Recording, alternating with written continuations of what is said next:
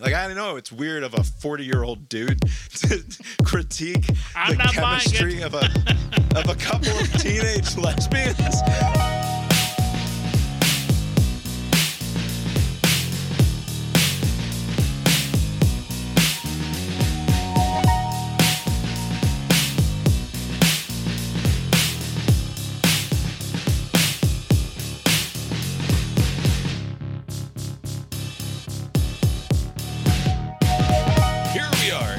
Cast Iron Brains, a podcast that's here this week. What the hell more do you want from us? My name is Bob, sitting across the way from my good friend and co-host. That's Abe. How you doing tonight, Abe? Doing well, Bob. Yeah, here we are. Lori's here too. How you doing, Lori? No. Lori's... No. Tonight is Monday, February 27th. 2023.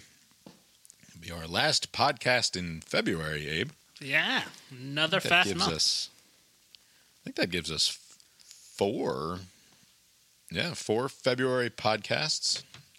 Not bad for a 4-week month. Yeah, maximized all the Mondays. We've been pretty consistent lately here That's with right. shows. Episode, I think this is going to be number 133 or something like Wow. that. We're creeping up on equaling the total number of episodes that we had in the first run. And we might have already surpassed it, actually. I'll have to double check that. But we've podcasted longer now than we did in the first run. We're coming up on nearly 3 years of the second edition of the podcast. That's right. Anyway, what did you do this weekend, Dave? Anything exciting? Not much. I was just hanging out with some of the people that are on the other podcast. We recorded on Saturday, and we hung out the rest of the day. Just, that. Exciting times. We had our first interaction with spring baseball. We had tryouts for the boy to possibly get into the major leagues in our little league situation here. Major Little League. Not sure exactly if he belongs necessarily in the major leagues or if I would prefer it if he was in the minor leagues, which is where I will be coaching our daughter, and the Cherry Bombs will ride again for the third season in a row. Not if you don't have red shirts. I will get the red shirts. Christina will give me the red shirts. Okay. I got a lot of sway with these people, and I'm getting the goddamn red shirts. We will be the Cherry Bombs again. I would prefer it if he was down in our league, but we'll see how that goes. Trying out, was this something that was available to Calvin last year, or just the first opportunity Great question, to do this? Abe. Yeah, Bob loves talking about this. This is a complete disaster, the way that this is handled. As longtime listeners of the show, of course, will remember my consistent bitching about the administration and bureaucracy of our local Little League. There's not that much affiliated bureaucracy. group. It would be more organized if there was It bureaucracy. probably needs another layer of That's right. bureaucracy. It needs bureaucracy. Right now, it's chaos. is part of the problem. You're saying bureaucracy the way people say millennial to mean like young person I don't like. Also, no one actually ever says bureaucracy in a non-derogatory way, right? It's usually like presented in a negative light. No one ever says bureaucracy in a positive light. Bureaucracy Right, no, is the this is millennial just- types of organization. This is just a very poorly run bureaucracy is the issue. It's not not in the way that, like, say, the Hitchhiker's Guide to the Galaxy critique of bureaucracy would be like, it's overcomplicated and officious and like a bunch of Byzantine rules and you no idea what's ever happening. This is just a chaotic and poorly run bureaucracy. Anyway, so It's not. Don't need to get bogged down in the details here, but I will on this other question, which is how the tryouts are run. Here, picture this, Abe. You have a little league facility. There are 3 different baseball fields at this facility. There's even a batting cage, like with a net over it, where you can do pitching or hitting practice, where you're just isolated, like under the net, so that the ball doesn't go all over the place or whatever. Not like a top tier. We're not talking. It's a little parcel of land out by the highway that has some grass and dirt infields. Like, it's fine. It's great for a municipal sort of situation, right? Not one of these fancy, like highfalutin private school rich kid kind of baseball field situations. But a perfectly fine facility. Great. It's America right there. You have to love it. But what they do, instead of taking advantage of this very large area with all sorts of different pitchers' mounds and infields and places to evaluate talent, instead they take all 40 or 50 kids who showed up for tryouts that day and basically put them in a line. And then very slowly throw one by one, we're going to throw 10 pitches at you, and that will determine what we think about your ability to hit the ball, and then determine what league you end up in. Right. And then an hour later, you're going to receive 3 ground balls and 2 pop flies, and that will be it. Yes. That will be the entirety of the evaluation process. And 40 or 50 kids will just be lined up against the fence or sitting on the bench in the dugout, watching all of the other kids do this, while like 7 or 8 fat, overweight men who shouldn't be out there on the baseball field. Objection, relevance. Take notes on their ability to play the game of baseball, with the idea being that as coaches at the major league level, we will determine which of these kids we want to draft onto our team and which kids we would prefer to just allow to go languish in the minor leagues with the likes of coaches like me. And like, it drives me crazy because, first of all, it's completely poorly organized by the league commissioner, and this appears to be his only function in the entire league. The only time I've heard his voice in the 3 years or 2 years of being in this league is at this event. It's the only time that we see him or hear from him ever is when he's in charge of running this event, and it's utter chaos and a complete waste of time, and I have no idea why they do it the way that they do it. When, like, you're talking about 9 to 12-year-old children, it's not like there's some sort of 30-point scout scale, right, in terms of like if the guy's got 5 or 6 tools, or if he's a plus player or whatever the fuck. Like, none of that. There should be 3 evaluation criteria, which is there should be a negative, a neutral, and a positive, right? It's like a kid who can barely pick a ball up off the ground and throw it to another kid. That gets a -1, right?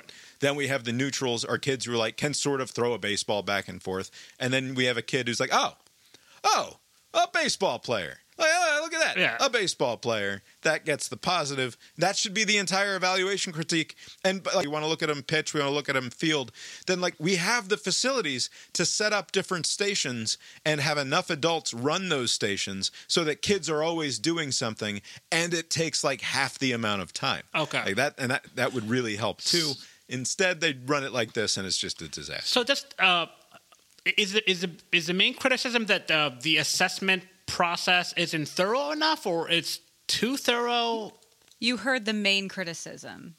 The main criticism is that it's poorly organized. Okay, so the organization is sloppy, and because I'm wondering. And also, I completely reject the idea that any evaluation in a meaningful way actually takes place, because we're talking about literally.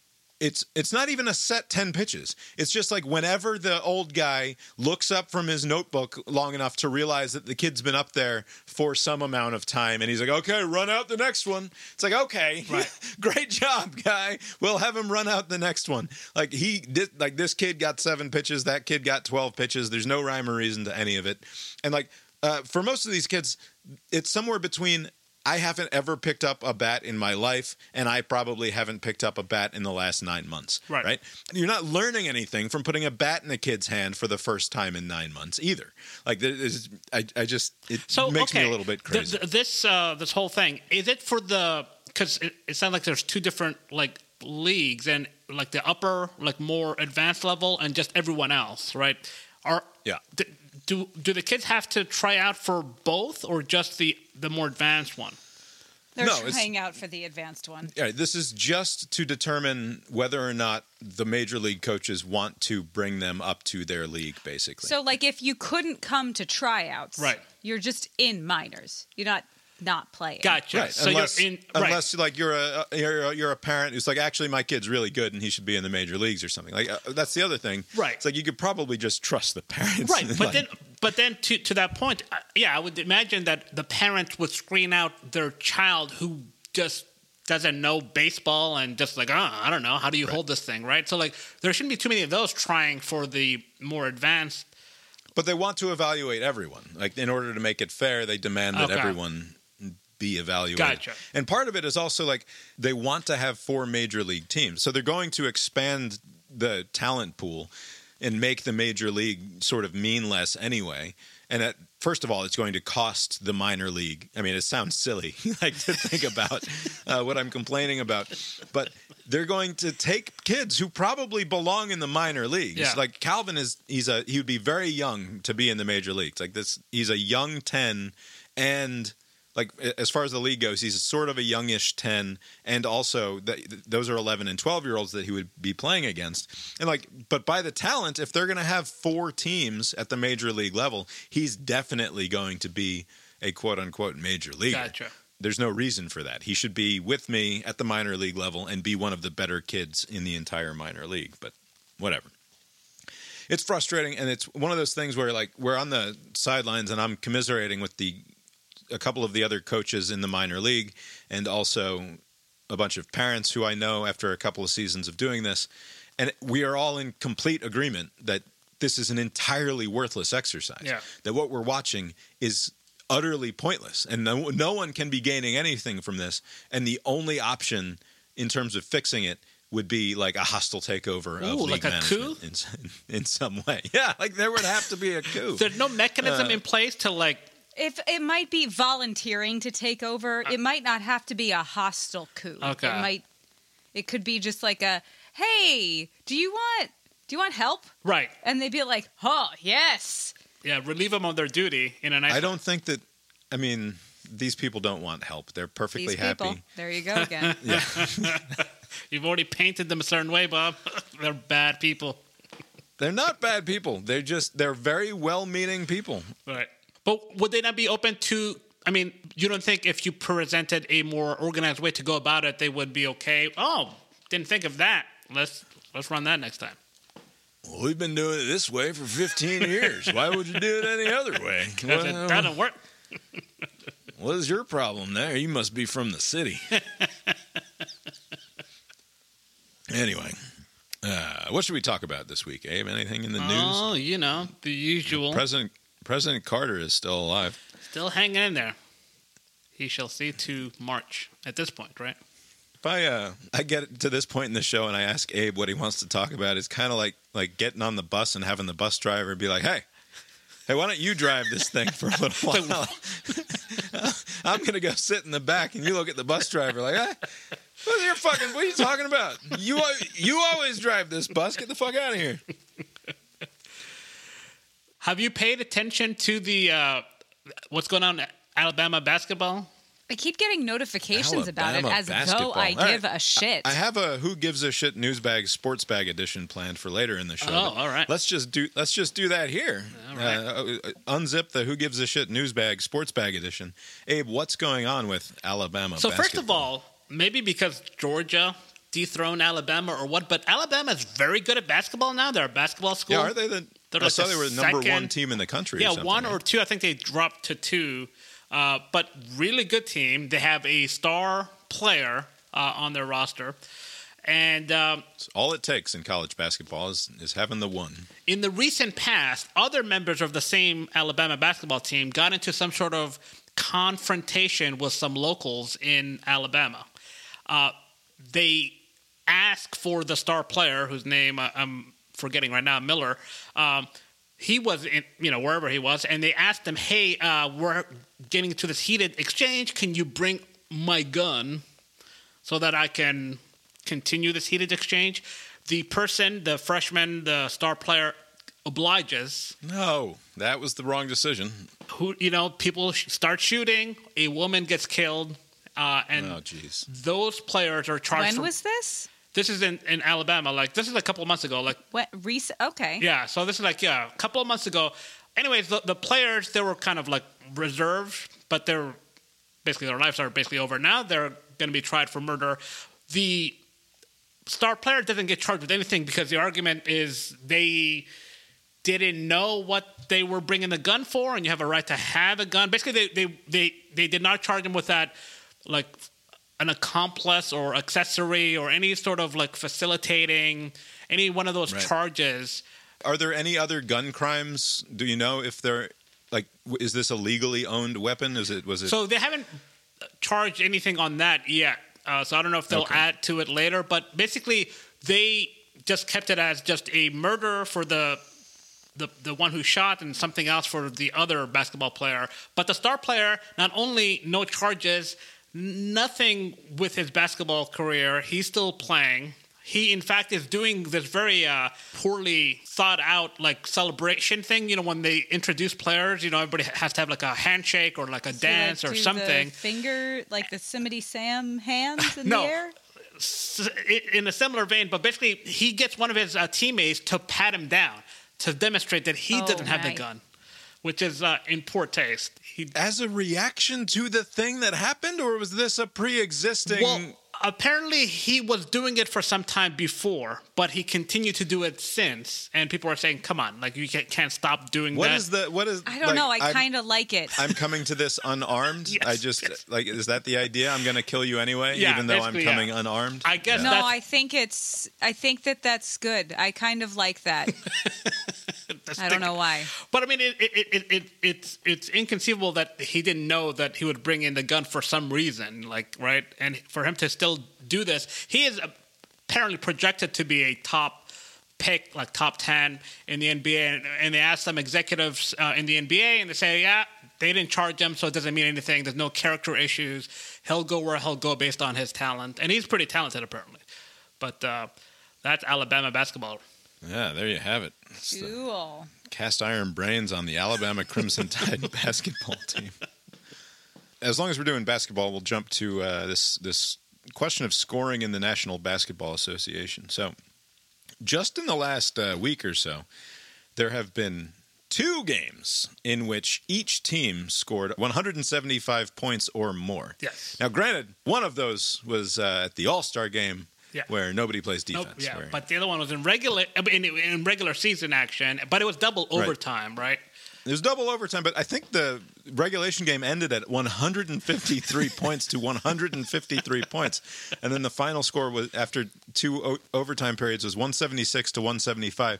Abe, as someone who follows basketball, I mean, I can only explain, it's just so granular detail, the amount of attention that you pay to the beautiful game of basketball, certainly compared to me, which is none attention to the game of basketball, except maybe if Lori is not paying attention when the finals are on, I might be permitted to watch an NBA Finals game or 2 each season.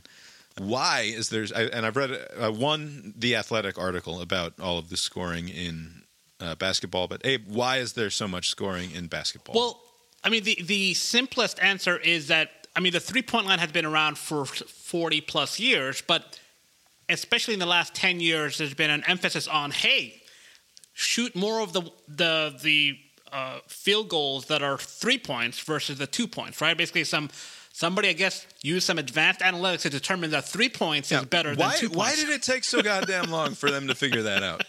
Well, I think initially they were, without considering like getting better at the 3 points, they're just saying, well, the percentage of shots made from 3 was worse than 2, so 2 is still a better option. Like if you can more reliably score 2 points, then go with that. One imagines trying to talk to Shaquille O'Neal and be like, "No, Shaq, you're going to shoot it from like 30 feet away from the basket," and Shaq is standing there under the basket going, "But I can just put it.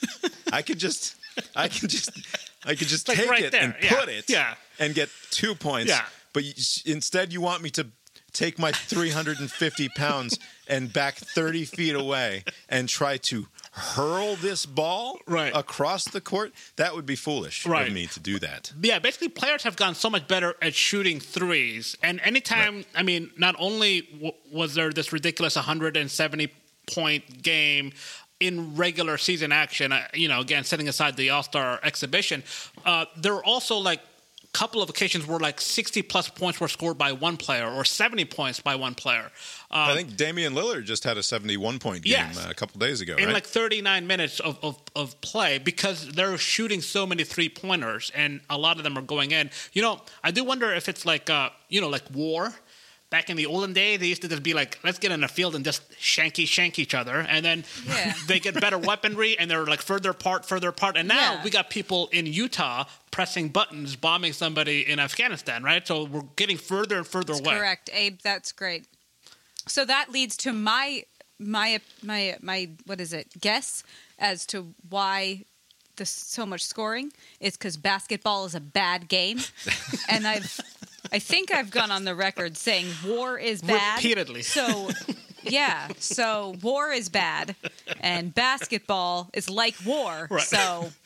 I don't share Lori's opinion on one of those two things. Do you believe that this is a problem? Is there too much scoring in basketball? Should there be less scoring in basketball? Yes. So there is this scoring inflation problem where it dilutes the game where, why are you watching the first half, first of all? Like, it's like 80-80 at halftime. Like, who cares? I'll just catch it in the fourth quarter. Are they just not playing? Like, part of this is just like, we're not going to bother with defense very much, problem, right? Again, like, got to be some of that. There is some of that, but also defense in the past, because there was so much emphasis on shooting as close to the net as possible, you can defend players better when they're concentrated over a smaller space, right? But if somebody like Steph Curry is shooting from half court, how are you going to defend that, right? I mean, what are you going to do, right? So they're going to make those. If those go in, there's not much you can defend against. So there is some issues with defense. It's also the rules. There aren't a lot of, hand checking. There are a lot of things in the past you can get away with. You can rough up players a little more. Referees would look the other way, or the rules would allow it. Now you can barely touch them, and so they have a lot of space. Now, I heard you say a few weeks ago when LeBron James set the all-time scoring record, which we didn't talk about on the show, but LeBron James went to nearly 40,000 points, right? Career point, like 39,000 some odd number of points, and he broke Kareem Abdul-Jabbar's long-standing a record that has stood for as long as we've been alive, basically. Right? And I think Kareem Abdul-Jabbar set that record some 40 years ago. And it took that long for someone to come along and break it. By the way, Kareem Abdul-Jabbar has a great Substack, and people should go check it out. I'll make sure there's a link in the show notes. Kareem writes the occasional very interesting essay. He seems like a very thoughtful dude. Yeah, he's a very thoughtful guy. And I enjoyed his recent piece about how he was going to be perfectly happy with LeBron James breaking his record, contrary to apparently some media speculation that he was a grumpy old fuck who was pissed off about his record falling. Why would he be mad about that? I don't remember why. What kind of a crazy person would be mad? You know how these athletes are. I don't know that athletes are mad when their records are broken. No. I'm sure is that a thing? They put on a brave face. I'm sure Kareem is probably upset. Like, I think even people that say they don't care because, like, their identity is wrapped around these achievements. See, but right? that's where Kareem has an advantage over a lot of the, like, he's not the Mr. 3000 Bernie Mac character. Right. Like, he's got his identity character isn't wrapped around that particular record, and he's got a lot else going on. I can name a handful of like classic basketball players. Yeah. I don't know which of them have records in anything. Right. Like, that's not their legacy. It's a less important thing in, like, those guys all know their numbers, but from a pop cultural perspective, like, it's not like baseball where everything is about the statistics and you can rattle off a bunch of numbers. Where Lori and I used to have a fun fight. The first fight we ever had about whether in a real way was about whether or not Hank Aaron's home run number is pop culture knowledge or sports trivia. And I have the advantage of knowing a lot of people from a lot of different backgrounds. You also further have the advantage of the last 20 years of baseball being like a rapidly declining sport was like in 20 terms years of the ago. national conversation. This was so long ago. And what I'm saying is that I when we asked first... my mother, who was alive. Your mother... I'll leave it at that. Pop culture. Pop culture. Pop culture is what you're saying it was. Yeah, it was. You're wrong. I think that Hank Aaron... It's one of your worst takes. Beating Babe Ruth's record was a pop cultural moment, and especially when it happened, 714 being eclipsed by 715 was something that the average pop culture knower of the time would have on hand, and maybe even the number 755, which was Hank Aaron's eventual total. Further, it was maybe a more difficult piece of pop culture trivia, but a piece of pop culture trivia nonetheless. And not you didn't simply call it pop culture trivia. Not you simply said a it piece was of common sports knowledge. trivia information. Pop culture knowledge. Everybody knows Michael Jackson sang Thriller and Hank Aaron hit 755 home runs. That's Bob. Really in touch. Although I guess that's a pretty legitimate argument because, like, you're right. I mean, like, what would be a good comp then? I mean, is Babe Ruth pop culture or sports? Like, I mean, like, yes, Babe Ruth so from The Sandlot is pop culture. Crosses over. So you need some Name a baseball player. Right. Babe Ruth. Right. What were we talking about? Something about basketball. Right. So- Can we talk about baseball still? I do think on the basketball front, it is a problem, this high-scoring thing. I likened it to the NBA needs to have like a Jerome Powell type. There should be some sort of tools available to the league to bring down, kind of like the high inflation, to bring down inflation, bring down the scoring inflation down through the rules. All right, I got a solution for you. As everybody knows, I'm a great basketball knower. And my solution is elegant and beautiful, and the answer is goalkeepers. All right, so I like it. I like any change to this game. Instead of 5-on-5, what you have is 5-on-5 with somebody who just hangs out and guards the basket. So it's on offense, it's 5-on-6. For both offenses, you're actually down a man. It's a permanent power play for the defense. That will reduce scoring, certainly. You spread out all you goddamn want. We're going to put 2 dudes on Steph Curry so he can, if he wants to launch from the logo, then he's welcome to, but It's not going to work out for him. My idea, I've walked away from an idea that I came up with a while ago, which was kind of like almost like a circuit breaker. Like it should be an upper limit of 3 points counted. And if you go above it, everything is 2 points, and then it would encourage everybody to go back closer to the net and more old school basketball. But there are too many problems. The more I thought about it, like, well, what if the team is behind and they're trying to catch up and they've already hit their limit? Like, it would have been a little too convoluted. But something to like discourage so much shooting from like that far of a distance, because it seems like they have to allow more fouling. Like they need to allow more defensive touching and not call as many fouls. Right. Yeah. Basically, they need to have fewer. Allow a rougher form of basketball to come into play. That kind of kept things honest, Yeah, that would be better too. Whenever I watch basketball, which sometimes it's on, and I'm like, "What? What is? You're not allowed to touch?" And Bob's like, "Oh yeah, you're not allowed to. You can't touch." I do wonder fuck? if they change a shot clock, if they went from 24 to 35, kind of the opposite. Because college basketball, the problem is that they're just dragging. Nobody was scoring. You would have these weird like 45, 42 final scores in basketball. You're describing the University of Virginia basketball team. Yeah, everybody hates it. But like have it to, because if those of out there who watch basketball, you'll notice that as soon as one team scores, they're within half a second, they're already halfway the other way attempting to score. And within like 5 seconds, they have another opportunity to score on the other side. The pace of play is way too fast. So like if you encourage, hey, take your time. What's the hurry? Set up the play. So you predicted, the reason that I brought up LeBron's scoring record is that you predicted that we would never see LeBron's, he'll finish with some 42,000 points or something like that. But assuming he plays for another couple of years.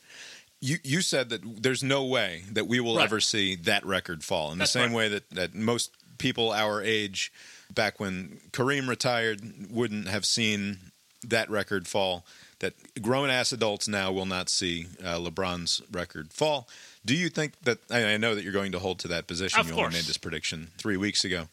No change in position with the wild amount of scoring that's happening? The wild amount of scoring is, at a team level, and yes, you'll have your Lillards and like other players who will score 50, 60, 70 points in a particular game. What LeBron has done, he's done for like 20 years at this level. Very, very consistent and productive. And in fact, even with the last couple of years of being on very shitty Lakers teams, he's still producing. Still producing big numbers. But as you know the answer to this, how many 3-point attempts did Kareem Abdul-Jabbar have in his entire career, and how many did he make? How many points did he score off of the 3-pointer? Do you recall? I believe he made 1 of 9 or 1 of something. I believe it was one of 10 total shots that he took from beyond the arc. Because, of course, he didn't play his whole career with a three-point line, but he did play, I think, 9 or 10 seasons, and he averaged 1 3-point attempt per year in his last 10 years in the league, and only made one of them. Right. So he managed to accumulate nearly 40,000 points with just one of those baskets coming from the three-point line or beyond. LeBron James has sort of straddled two eras here, where you sort of have the pre-Steph Curry NBA, where the three was, yes, it was on the rise, but it wasn't fucking crazy yet. And then you have the last 5 or 6 years or so where everybody's just hurling up threes all the time. Why in the world, where we've gone from there not being a 2-point shot, or there not being a 3-point shot, to nobody really taking the 3-point shot, to now all of the analytics say, hey, you idiots, just spread out and take the 3-point shot. Why would we not end up with some future superstar of the Steph Curry variety who's able to stay healthy for 20 years and just rack up far more points than LeBron James would be? If somebody could play for 20 years at a high clip, yes. But what I'm saying is, it is such a outlier that LeBron's like a robot. I'm sure if they did like a thing and it turned out he's like not actually human, I would believe it. Is he Chat GPI? Yeah, maybe that, GPT, you know. Yeah. If he wasn't human, they would have given him better hair. Right. Also, probably. That's true. But maybe they had to cut some corners. That was like a side effect. You know, like that no, you have to make it realistic. What was that weight loss drug? That weight loss drug that made your face all... Ozempic. Yeah, so there's a cost. And also, not to be a conspiracy theorist, but LeBron and Steph were born in the same hospital. If that hospital turned out to be some sort of weird government-owned thing... born in the same hospital. I wouldn't be surprised. Out of the same Chinese lab, no doubt. Yeah. But what I'm saying... Where DeMar Hamlin is now. I don't think there will be... Like, Steph Curry, I don't think is going to play for 18, 20... Because he'll need to get to that level... And if they do it, no, then I don't think it's going to be Steph Curry. I just think that the way that the game is played, the fact that it's changed so dramatically in the last few years. Like, I'm not saying that there's going to be a ton of dudes who are going to definitely break the record, but like I think it's silly to say that we won't see somebody do it. Not in our lifetime. All right. Can we talk about baseball rules changing? Yeah, we'll do with. We're just a month away now, a little bit more than a month, or right at a month away from the first game of the Major League Baseball season, which I think the opening day this year is March 30th, and all 30 teams will be playing on opening day for the first time since, I think the number is 1968. I think this is the first time. Why has that been a problem? It's not been a problem. They just haven't arranged the schedule that way. Did the Reds used to have like some sort of like noteworthy thing to start the years, or? Yeah, it was sort of a tradition, I think, for the Reds, and there was a time in the last few years where I think they've played a couple of opening series in Japan, or other, like maybe Mexico City or something, other international sites. I don't know. This year it's all 30 teams, March 30th, ready to go, and of course we're all excited for that. And by all of us, I mean me. I'm excited. You know who told me about these new rules coming? Some client of mine, not my husband. Look at that. Of note. Don't sit around discussing the finer points of Major League Baseball rule changes, I guess. I do at work with other here. dudes. What other rule? I only know of one of. Is there more than one? Because There's so much. I read that apparently if you take too long, it can count as a strike.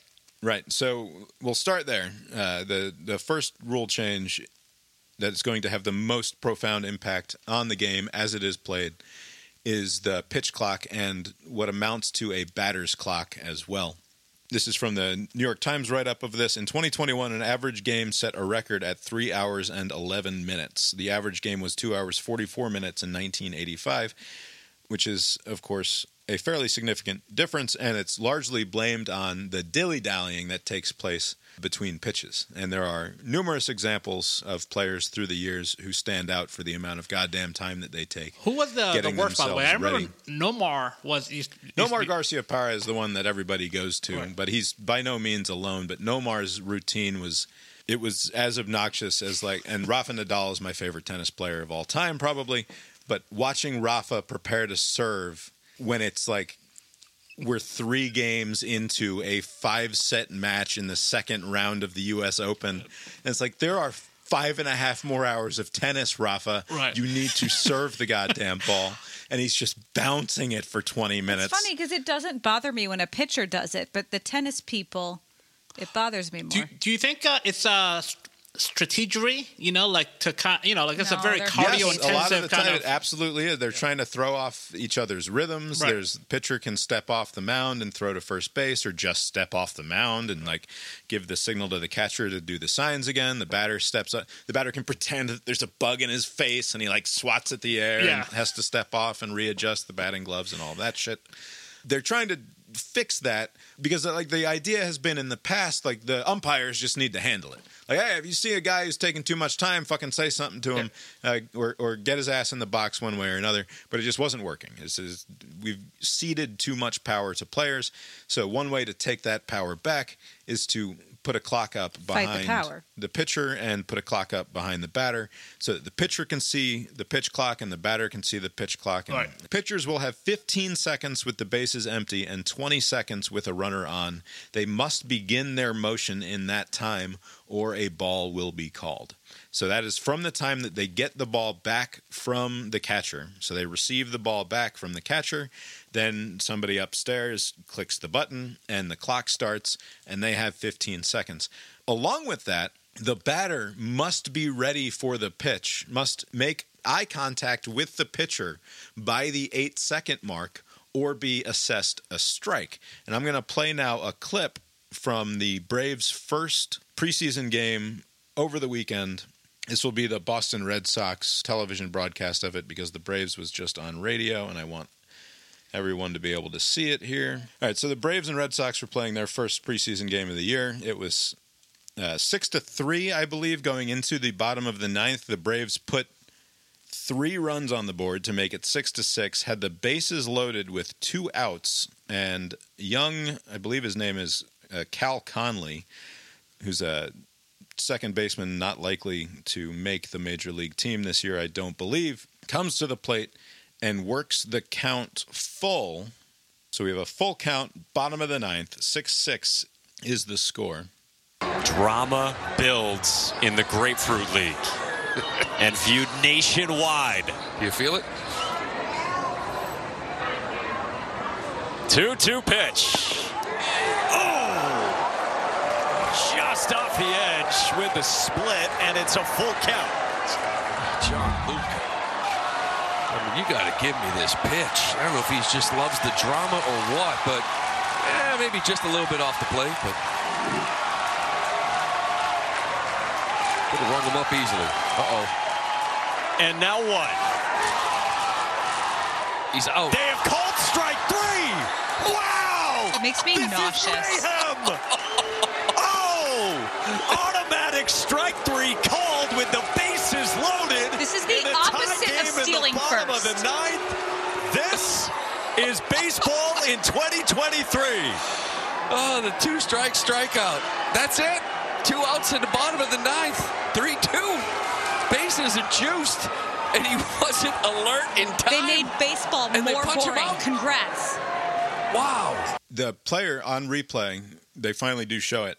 He doesn't look up to make eye contact with the pitcher until there are 7 seconds left on the clock.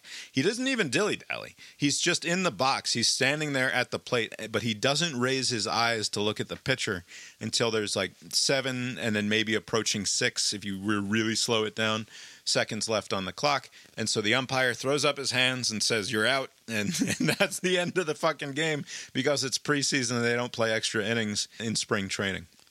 This is obviously something that hopefully won't occur very often. Especially by the time in the we get to the playoff regular season. or the World Series, Right. yeah. This is anathema to the sport of baseball as far as I'm concerned. And I appreciate to some extent this, we need to speed the game up because, I agree. Watching, is the classic example is a Yankees-Red Sox game on ESPN on a Sunday night. Opening pitch is 8:05. And if you want to watch the whole game, you're going to be up past midnight every fucking time. Those games would drag on for fucking forever. And the fact that the National League has gone to a full-time designated hitter also, and a designated hitter just extends the game because pitchers have tend to have shorter at-bats against pitchers because pitchers are bad hitters, right? So it's sort of an easier number of outs. There's more in the traditional National League game. There'd be more sacrifice bunts or like attempts at playing small ball, which is just moving the runner along, that sort of thing. So as the National League game has just become the American League game, those games got longer as well, which is another reason that the average game length got longer. And I'm fine with that. But like this idea that we're going to materially affect at-bats and games because of it is not okay with me. I would much rather there was some sort of a fine system in place or a warning system or something. But like it, in the same way that it was silly to me that they had the World Series home field advantage used to hinge on the result of the All-Star game. Like the idea that you didn't, it's that level of arbitrary in like relative to what's actually happening on the field. And it's not okay. I'm not okay with it. Were there other ideas floated around? Because, to your point, like a warning system, like, for instance, everyone's favorite sport, soccer, where they kick the ball around. They have the yellow red card system, And when they play in tournaments, it can carry over like 2 yellows or whatever. Like, if there's a way to get the point across, because I think most people would agree, especially if they show the chart like in 1985 or 1990, it took this many minutes for an average game to end, and now it's like 20 minutes or 30 minutes longer, right? And so we want to go back to the way it was, make baseball great again or whatever. But this is too punitive a way to do it. And so maybe come up with some sort of warning and then, I don't know what, like a punishment, like a fine, or get rid of the player for the rest of the game. Maybe that's also too punitive. But there's got to be some way, because you can kind of see how a game could be decided on this when it's like a pivotal game in the playoffs or the World Series. Right, and like I don't know what is or is not reviewable when it comes to this situation, but like if the umpire, like, because like you watch an NFL game and we know that the play clock is actually expired, but they quote unquote they got it off in time, right? Before, it's not like there's some sort of buzzer that sounds and that's just the end of it. With this, there are going to be umpires who aren't as quick on the trigger as other umpires. This will be another way that we evaluate umpires. Yeah. And like I wonder how that's going to function. Some umpires are going to give guys that 8-7 second window or whatever, and then therefore also give the pitcher maybe an extra second on the back end. I mean, whatever. Like I definitely am fine with this encouragement of keeping assholes in the box, because as a baseball fan, it drives me nuts when it takes 45 seconds, like, because there are 45 seconds to a minute sometimes between pitches. Obviously, it gets much more intense in the playoffs, too. I don't know how this is going to fly in the playoffs, where everything just sort of gets drawn out naturally. There's a fun article with Max Scherzer, the Mets guy, used to be a Washington Nationals pitcher. He's always played for teams that I hated, but I've had no choice but to like the guy, unfortunately, because he's just a fucking maniac out there. And I really like maniacs when it comes to my sports stars. And he's talking about like how much fun he's having with the 15-second pitch clock, because by the letter of the law, as soon as that guy's eyes come up, he's allowed to throw the ball. So he's standing there just like waiting for the guy to look up so he can then rear back. And so, okay, shouldn't that be the solution then? I initially thought maybe this was too goofy of an answer, but if somebody else is kind of gaming around it, okay, the 15 seconds, 8 seconds thing, the idea is that you don't want the hitter to deprive the pitcher of their time to take action, because once it hits 0, then the pitcher is now on the hook. So if you had it to where we're not going to call it a strike after 8 seconds, but after 8 seconds, it's fair game. If the pitcher is ready at 8 and you're still fucking fumbling with your whatever, he throws it down. That's it's a strike. That's a strike, right? That's way better. That way. Also, you can steal first. I think that they had to. They wanted to make a rule where they have to have a situation where they're meting out punishments equally to both pitcher and hitter. So they're like, okay, so if the batter doesn't look up, then we got to give him a strike, and if the pitcher isn't ready to go, then he gets a ball and that sort of thing. But I think that yours is probably closer to which is good. Like, stay in the goddamn box, be ready, and if you're not ready, then it's on you. They're just going to throw a strike at your face. You should be able to throw a pitch whenever you want. Right. Because, I mean, currently... So, also, you should be able to take off to first base whenever you want. Right. Maybe in future seasons they should implement that. But currently, as it's written, do you have to maintain the gaze? Like, if you meet the 8 seconds, right, and you're looking up, and then you're just, like, back to fumbling, like, at 6 seconds. Then you're assumed to be ready. Okay. So you have to be ready at 8 seconds. Okay. Which is another thing that I don't like about the rule, which is the same thing that I don't like about the 4-pitch walk, where you don't actually have to throw the 4 pitches, right? So a few years ago, they introduced the just raise 4 fingers, and the guy gets to go to first base for the intentional walk. Whereas in the old days, the pitcher had to stand there and literally throw 4 balls, and he would try to throw them significantly off the plate. So and on rare occasions, there'll be an errant throw, but it's usually uneventful, right? On rare occasions, it would result in an actual baseball play, right? Where it would go near enough to the plate for the batter to reach out and take a stab at it, or it would fly over the catcher's fucking head and go to the backstop, and whoever was on base could start running around like crazy people.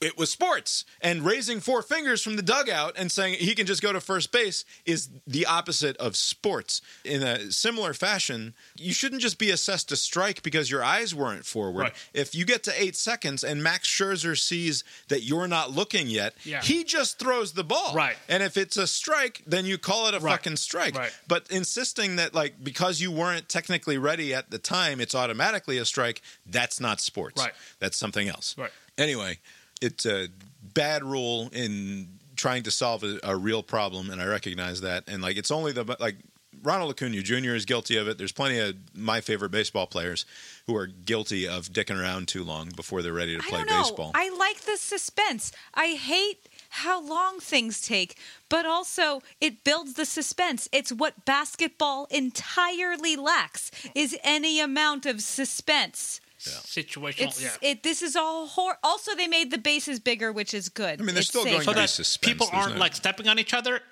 Is that, by the way, on that point, Lori and Bob, did they change the size of the place just so that they're not like stepping on each other? Yeah, so I don't have to watch Tim Hudson's ankle get broken again. So that's basically like a safety. I think I said it was unpleasant last week or the week before that they changed first base and third base. That was wrong. They changed all 3 of the bases in the field. They also changed second base. So they went from 15 inches on each side of the square to 18 inches on each side of the square. I feel like it's fine.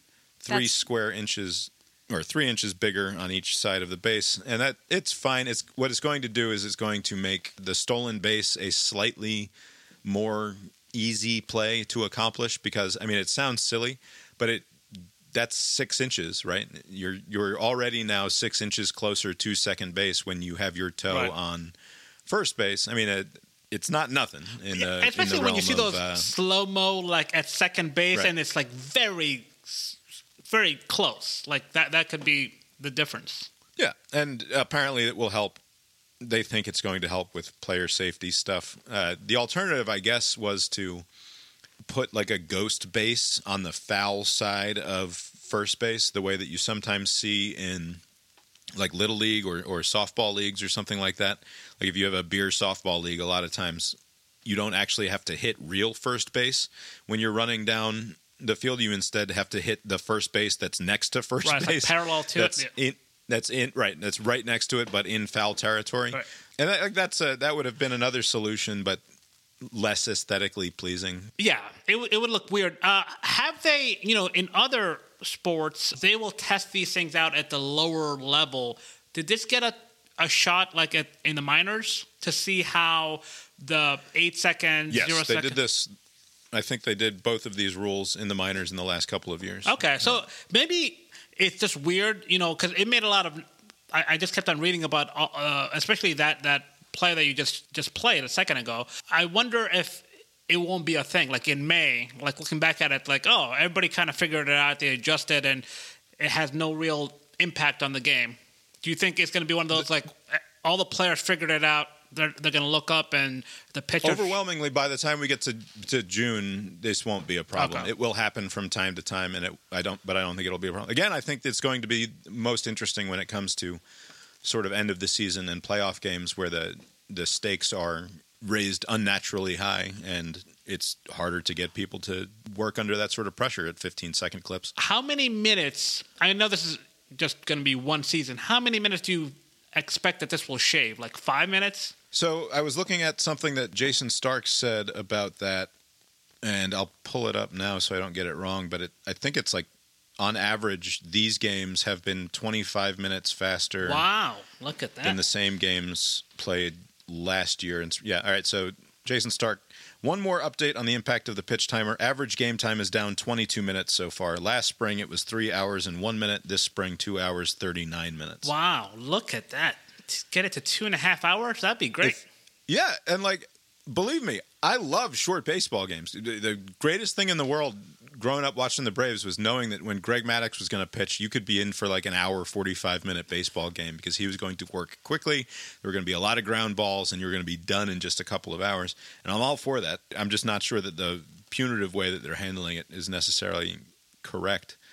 All right. Also on that same exact front, you have a rule that states that the pitcher, in order to save time as well, can only throw over to first base or like when you're holding a runner on. You can't endlessly throw over. So one of the most obnoxious things that I support. I like that. That fans do is when a pitcher for the opposing team throws over to first base, the entire crowd starts booing lustily. Yes. Right? And like maybe they let you. the first one go, but if you throw over a second time to protect to try to protect and keep the guy from stealing second base on you, you will be booed lustily by the home crowd. And like to the point where sometimes I think the home crowd even boos their own pitchers for this. They like do. It's become such a thing. What started it? Like, what is the motivation behind it? Because I always find it amusing when people. It's because throw the ball. Do you your fucking job. Pussy. Throw the ball. You Just coward. throw the ball. Do the they think guy's that not going anywhere, or he's. This is a probability thing. He's either gonna go or he's not. Just pitch. But do you think that it's like, do they think it's like unbecoming, or you're trying to sneak your way into an out, like you're not doing it the right way? Like just boring. It's like Right, but it's also entirely hypocritical because like one of the loudest cheers you'll hear in a game, barring somebody hitting a triple, which is like the most exciting play in baseball, is when there's a dude just tearing ass around the field for third base, is when you get a pickoff. Like everybody freaks the fuck out. Like, oh man, That's what I'm talking about. That fucking idiot. That idiot was leaning too much. How often is someone picked off at first base compared to other stolen bases? I don't know what the pickoff rate is. It's very low. It's so low. Yeah. It's not worth it. Right. It's not worth doing. Just throw the pitch. What happens though? They can only throw over there how many times? You can disengage. You're allowed to step off the mound or throw over to attempt to chase a runner back twice. So you can't. What happens after that? Do you have to just let the guy go? It's but called at a that balk. point, I mean, they award the base runner the next base. So at this point, teams are gonna exhaust those two attempts just so that they can have the opportunity. Like they'll just kind of take off from first, or just gonna get a lead first, just to draw one or two, and then they know you're not gonna do anything, and so right. I mean, so as sort of annoying as the rule is, it's going to encourage steals, and that's good. Like that, yeah. It's fun for there to be more action on the base paths. And all of these rules encourage more action. Like Rob Manfred sucks, and I don't like him tinkering with the game. But at least like the idea is to speed up the game and have there be more action. The last rule that's worth talking about is the end of the defensive shift. So you've seen a trend. This one I don't understand. Baseball over the course of the last few years, where teams, even the ones that don't shift all that often, are like we're shifting something like 30% of the time. And the most shift-heavy teams were shifting like well over 50% of the time. And that what a defensive shift usually has been that you pull one of your infielders to the other side from where they are normally lined up to the pull side of the infield. So if you have a right-handed batter up who frequently pulls the ball, like much more often hits it to the same side as the field where he is standing relative to the plate, which I don't know why I feel compelled to explain what a pull hitter means to someone who doesn't already know. But to your audience, I mean, you're explaining it to my mother, and you're not explaining it well enough. We have a very broad audience, Bob. You have to explain it to everybody. That's right. So normally what you would see, let's say a left-handed hitter comes up, like Matt Olson, the Braves first baseman who they signed, had his first year last year. He is almost a pure pull hitter. He hits the ball towards right field the overwhelming majority of the time. He's a left-handed hitter, so he's up there on the right side of the plate relative if you're looking at it from above. And he hits it to right field. So the defensive shift for Matt Olson would be to bring usually the third baseman all the way across the field and have him stand in shallow right field, past the infield dirt and in the grass behind the infield. And that gives you 3 defenders on the right side of the infield to try to prevent anything that's hit on the ground or lined softly towards right field to allow your players to collect the ball. And what it has done is it has depressed the offense, right? Because you can figure out the tendencies of every major league player because the sample sizes are fucking humongous, right?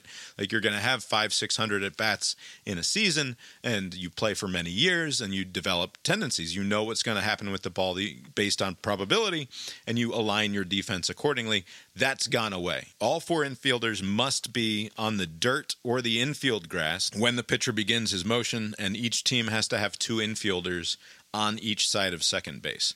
So you cannot line up with 3 dudes on one side either. So I don't like this rule change, because maybe it's not an apt comparison, but like to me it sounds like, hey, defenses, you can only run so many blitzes, right? In the NFL, right? I mean, there's a cost. I know that there are these trends. Certain players hit a certain way many times, right? And so you're taking a pretty safe risk of shifting, right? But there's still a risk. Like if the ball goes another way, you leave the one side of the field totally exposed, and then you suffer the consequences for it. I would prefer a slightly different thing where could they not have limited it to the side of the inning? Whatever posture you take in that inning, you can change it per player, right? So if you do some goofy thing, that's it. That position is where you have to be for all 3 outs. Yeah. I mean, I guess I just think like your players can go wherever the hell they want to go on the field, and that should be fine. Yeah, that's weird. The reason that those players are where they are most of the time is because you want them basically evenly spaced out on the field, because the ball could go anywhere theoretically, right? So like if you think that you're so smart that you know where the ball's going to go, like good fucking luck. And by the way, like Matt Olson, it sounds like old man shouting at clouds stuff when I say this, but in a crucial situation, Matt Olson should be able to lay a fucking bunt down and hit it to the left side of the infield where there's nobody within 150 feet of the ball if he can get it past the pitcher. And then everybody runs like crazy. Like the reaction to the defensive shift should be on the hitter to be able to adjust his game. And like it shouldn't be on some rulemaking committee. But I guess they kind of let it run its course, and they're like, I guess not enough hitters were taking advantage of the open space, because there's these players are just so they have these tendencies, and there was no way around it. I know that the baseball rule book is thick, and it sounds silly for me to say like I don't like messing with the purity of the baseball rules, because it is. It's like it's this weird arcane thing where there are a billion things to know, and you watch a baseball game, and it's like I've been watching baseball my whole life, and I think I have a pretty solid grasp of the rules, and there will be like a dozen times before the All-Star break where I have to look something up, or like something will happen on the baseball field, and I'll be like, oh, but that should be what is the rule on the boundary exactly? Like I don't remember like how exactly does this work? But at the same time, like the game is relatively simple.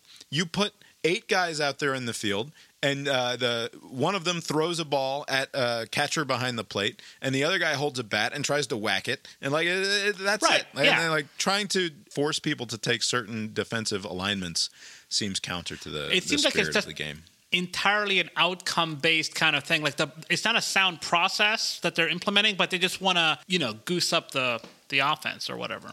Right, and this isn't Little League. Like if I was in Little League and I know that this kid, there's a 0% chance that he's going to pull the ball because he's a little squirt and he's like 5 years old, and like it's literally impossible that he's going to pull the ball. And I put my entire defense on the infield and also on the right side. Like, that would be poor sportsmanship, right? That would be shitty. But, like, this isn't that. This is Major League Baseball. Yeah. And if somebody's getting paid $25 million a year, he should be able to put the ball on the ground on the left side in order to produce for his team. Anyway, I think that's all of the major rule changes. By the way, this is a side note to the point you were making earlier about how there are so many rules in baseball. And this is just all the different sports. The reason why I am always in defense of the referees is because it is very difficult to get everything right when so many things are happening so fast, especially like at the professional level. And every once in a while, a umpire or a ref will call something, some rarely called thing. It's like they had that top of mind that this thing that they never called in like the last 5 seasons. Like they called. It's like, holy shit, you knew that? You're just waiting. It is their entire job at that level, though. I know, but it's still remarkable that they're able to. Yeah, it's impressive, but also they fucking better. That is their whole job. Right. But again, we have basketball players, for instance, who get paid millions of dollars, and they get a ball and have a free throw. No one is obstructing you, and they can make that shot. They get like paid, a free space and bingo. You're getting paid $40 million. It's a bad game, is the thing. The last thing in the sports bag is the failure of regional sports networks. Like the Bally's? Bally's just went belly up. But not the... I can never figure out bankruptcy law, but they're the kind of belly up that they're still around for a while. Right, they haven't disappeared. Yeah, they're not entirely out of business. They need to do a debt restructuring. The way that this worked was a few years ago when Disney was buying up the Fox property. Right, so Disney buys 20th Century Fox. Part of 20th Century Fox, or part of this whole Fox empire, included the Fox Sports regional networks, and Disney was not interested in getting into the regional sports network business because they were already heavily invested in the ESPN infrastructure, right? That Disney also owns ABC and ESPN. Right. And so they weren't interested in getting into the regional sports network game. And I think it was something like 20 regional sports networks were included in this or were part of this Fox package that they decided to ultimately sell off to Sinclair. Sinclair is a collection of television affiliates spread out all over the country. They're generally bad in terms of their editorial vision. They're sort of like your local conservative reactionary Fox News. And like there are a couple of examples of Sinclair pushing out news coverage from the national level down to the local level that was less than ideal from a just the facts, ma'am, sort of perspective. Were they the ones? Remember, there was like that video clip where all of the different affiliates, they had the same copy that they're reading off of, and they were talking about the dangers to whatever. But it was kind of weird and creepy just to see so many different. Tim Burke from Deadspin put together that video. I think it's probably the most successful video he's ever put together. To the point where it's completely gotten out of his hands, and it's like reposted frequently to Reddit and Twitter and Facebook as proof of a great global news conspiracy that like but also it's most frequently posted by, because most conspiracy theorist types these days are reactionary conservative types, and so it's posted as proof of the way that the media is always walking in lockstep, when in reality it's closer to their ideology than they realize it is, in all likelihood. Because a lot of times, and you're right, I've seen that video clip a bunch of times. I've never associated it with Deadspin or this person or whatever. So it's like the authorship has been lost. But you're right, it is presented as a critique of mainstream media, but these are just like these local affiliates that are owned by a right-of-center conglomerate. I'll make sure there's a link to that video in the show notes if anybody wants to check it out. It is worth watching. Anyway, Sinclair is the group that decided they were going to buy up this collection of regional sports networks. And if you watch sports on your local cable package, you know what a regional sports network is. It's right now it would be Bally's. They used to be Fox Sports Southeast or Fox Sports Region, Midwest or whatever the fuck it was. Whatever your region was, you had one. NBC still has a handful of them, like the ones here in the DC area, I believe, are NBC affiliated in some way. The Braves were on Bally's. A bunch of other, I think it's 14 of the Major League Baseball teams are on the Bally's Sports Network. And this was not a deal where Sinclair bought it and paid cash and now it's failing. They sort of created a shell corporation and then borrowed a whole bunch of money in order to buy this product. So this was a $10.6 billion deal. They borrowed something approaching $9 billion of that $10.6 billion and got the other $1.5 billion from outside investors and ended up only putting in something like $1.5 billion themselves, I believe, in terms of upfront cash. And it has not worked out, as in many, many cases before of leveraged buyouts, which is what this essentially was. When you put that much debt on a product and then experience any amount of profit decline, you're going to be in big trouble when it comes to servicing that debt. Now, these have been profitable. Like basically all of the regional sports networks are in fact profitable and we're bringing in more money than they were spending.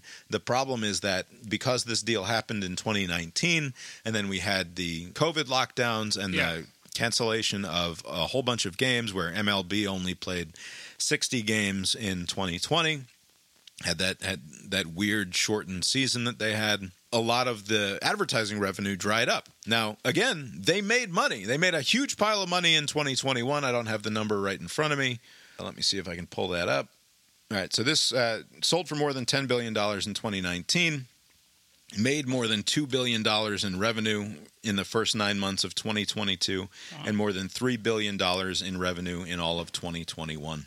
So there was no shortage of revenue, and they were making a profit. The problem was that because profits were depressed, because of some increasing number of people are cord cutting, and therefore they're losing their subscriber base because all of these regional sports networks are on your local cable like affiliate. Tied to, so you're not making a separate purchase for it. It's usually part of the package, right?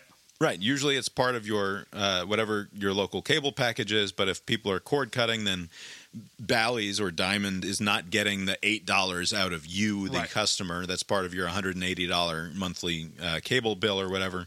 And then you combine that with the fact that there were fewer games broadcast and therefore fewer advertising dollars came in. It all ends up resulting in fewer profits. But again, like to really stress this, they were still profitable entities. Right. It's just that they couldn't service that level of debt. And like this happens, this is not unique to the world of regional sports networks. This happens all the fucking time with these leveraged buyouts where somebody comes in and buys up Toys R Us or whatever and says, you might be profitable now that we've restructured you, but because profits are still declining, we're just going to have to close your store down because we can't afford to pay off this debt any longer. And it's just a shitty situation. And I found a couple of good articles about it that I'll make sure that I link to in the show notes. It's not going to impact anybody this year. As you alluded to, Abe, the networks are expected to stay on the air and continue delivering on the deals that they made with the teams to broadcast these games. The ultimate result of this maybe is if these regional sports networks are not viable long term, it's plausible that all of the streaming rights could revert back to the national leagues, right? Right. So Major League Baseball basically reclaims all of their broadcasting rights and then just sells MLB TV as a package to someone who lives in a local sports network, which for me probably would be better because then you never have to worry about blackouts, right? Yes. So like one of the annoying things about getting that I've complained about on the show before is you pay whatever $130, $150 a year to watch all of the baseball games, and then because your favorite team then travels to your local area, I can't watch every time the Braves play the Nationals, right? It sucks. Which it's not that local. It's 2 hours away. It's a 2.5 hour drive. Like it requires an entire commitment to a whole day if I want to go watch the goddamn game, and I don't already subscribe to the local cable channel, which I don't because it's not on YouTube TV for some reason. Anyway, that would be one possible bright side to this, is if it all, I mean, not that you always necessarily want central control of these sorts of things, but the wave of the future is certainly streaming, and I have no problem with the further death of cable companies. But if that's what helps result in this. So, I mean, you know, the NFL, there are fewer games than baseball and the other sports, hockey, basketball, but like they have a top-down kind of centralized system. I mean, they make deals as a league, and then everything goes through that. So it's not like, you know, the Yankees do their own thing, and then the Braves have the thing down here. Like, it's just like, hey, this is the deal. We signed a deal with Fox to air NFC games mostly, CBS to air AFC games mostly. Then the Monday night package goes to this company. Thursday night goes to Bezos. And we're all making money. We kind of chop up the money. And nothing would preclude Major League Baseball from selling a package to whatever station in Atlanta decides that they want to run 50 games this year or something like that, right? Like if a local affiliate in Atlanta decides they want to broadcast Braves games, they can make a deal with Major League Baseball and do that. And then you factor in, like, also, this is going to be cheaper for Fox or whatever local affiliate wants to do it because they're also streaming these games in your same market. Right. I don't know. It's an interesting story, and I'll make sure there are links to it in the show notes. That will wrap up the WGAS Sports Bag for now. We can just say goodnight. We could just say goodnight. Because you don't have anything else to talk about. I have so much other shit here. You asked Abe what to talk about. No. It was a ruse, it turns out. It was mostly because I didn't want to talk about the 3 different race stories that I have queued up here. There are 3? I have really great news for you. You don't have to talk about them. So there's Scott Adams Dilbert guy who goes on his YouTube stream. You're doing exactly what they want you to do if you talk about this. Tells whites to no longer associate with blacks because there was a Rasmussen poll that came out that suggested that some 53% of black folks who were polled were not willing to say it's okay to be white. Like some small percentage, less than 20% or something, said explicitly it's not okay to be white. And then some further 30% were not sure if it's okay to be white. And I heard this presented... I've seen it all over social media for the last week or so, but I heard it presented on NPR today in like wildly unfair ways, which is not surprising. But of course, he also did this just to get attention. Yeah, so, like, you're doing it. The reason, like, but also the fact that the Rasmussen poll even exists in the first place. To be clear, this is not a question that should be asked of anyone, right? Yeah. Like, I don't know what sort of. Is this a question they've always asked? You know, like. Sometimes they have these, like, right track, wrong track. Are you better off? Like, do they always ask, like, it's okay to be white? And they compare it? I don't know because I couldn't drill down into the numbers because Rasmussen has this particular poll fucking paywalled. So I could not, unless I wanted to sign up to be a Rasmussen Pro or Rasmussen Plus or something, I couldn't actually look at the details and the history of this thing. So instead I just had to rely on news stories about it. And then NPR, of course, tries to frame it as... white nationalists have used the phrase "it's okay to be white" to try to radicalize people online. It's like, no, that's not why Rasmussen was asking this fucking question. Like, and I'm sorry, but there are not black folks who are responding to this poll who are saying it's actually not okay to be white because they know that that's a phrase that white nationalists use to try to normalize anti-black racism. Like, you are doing so much fucking jujitsu to get around talking about whether or not people should be permitted to say, or that it's a moral position to say it's okay to be white. Like, it's just not a valid question in the first place, but also, like, whatever. It doesn't matter. You don't have to investigate and imagine that the reason that black folks were saying it's not okay to be white is because white nationalists are the ones pushing it's okay to be white. Like, that's not what's fucking happening there. And everybody trying to do the mind reading on this one is fucking crazy. Now, there's an outside chance NPR has the Rasmussen Plus package, right? And they dug into the numbers, and that's what it was, but likely not, right? Likely not. Also, Rasmussen is a shit goddamn polling organization who consistently found that, like, Donald Trump was going to win the election by 10 goddamn points. Like, not that it was going to be close, but, like, that Donald Trump was just winning everywhere, right? So, like, we can ignore them. Did they predict it the first time? They did, yeah. Rasmussen was closer than anybody else because the other polls were generally so fucking bad. But, like, the idea that he was going to win, like that Donald Trump has more popular support, like, you cannot trust these people when it comes to gauging popular opinion, it seems. The Rasmussen Twitter account I follow, mostly because whenever they release their daily numbers and all this stuff, they always have like a sponsor, and it's always like some fringe, like right wing, like book, and it's like, you know, liberals are gonna fucking stab your kids or something. It's like, here are this week's numbers brought to you by like that, like incendiary title, and it just always gets a chuckle out of me. It's like, okay. So that was Scott Adams making a personal effort to get canceled, it seems. Like, that is the only... It seems like that's working, right? I mean, I saw the headline that they said that they're starting to distance themselves with his Dilbert articles or comic strip. His distributor has dropped him. He will not be published in any newspaper anywhere in the world any longer.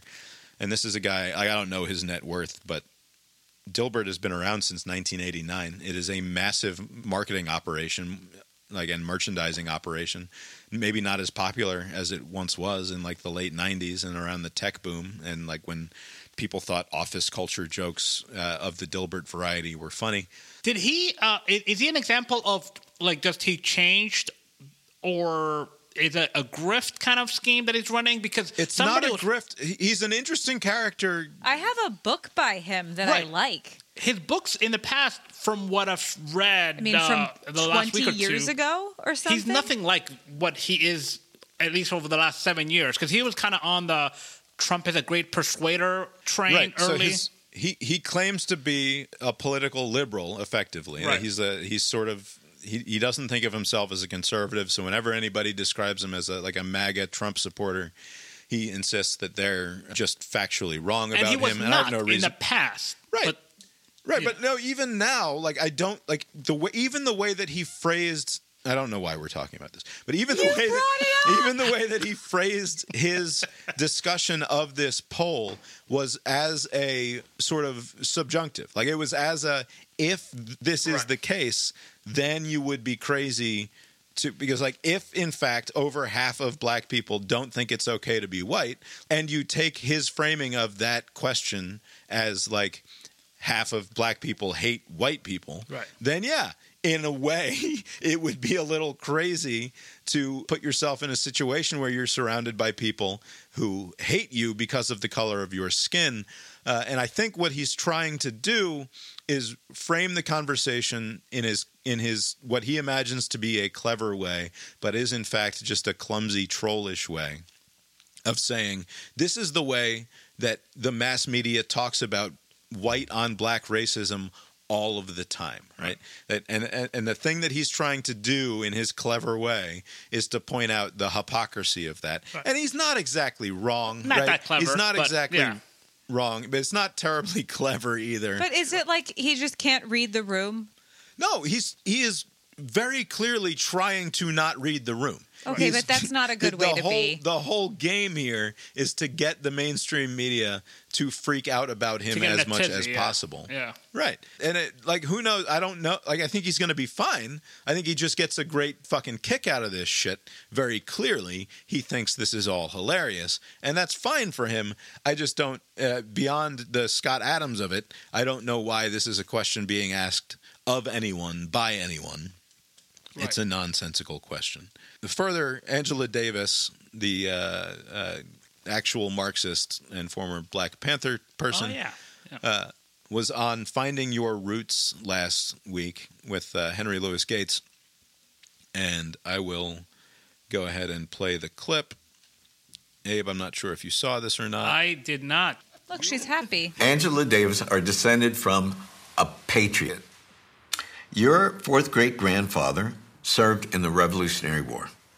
And as you can see on the muster roll in front of you, he played the drums. Yes. So, when you were studying the American Revolution, did it ever occur to you that you could have an ancestor? Absolutely not. Absolutely not. What do you do with that information now that you know that you are descended from someone who did, in fact, serve in the American Revolution?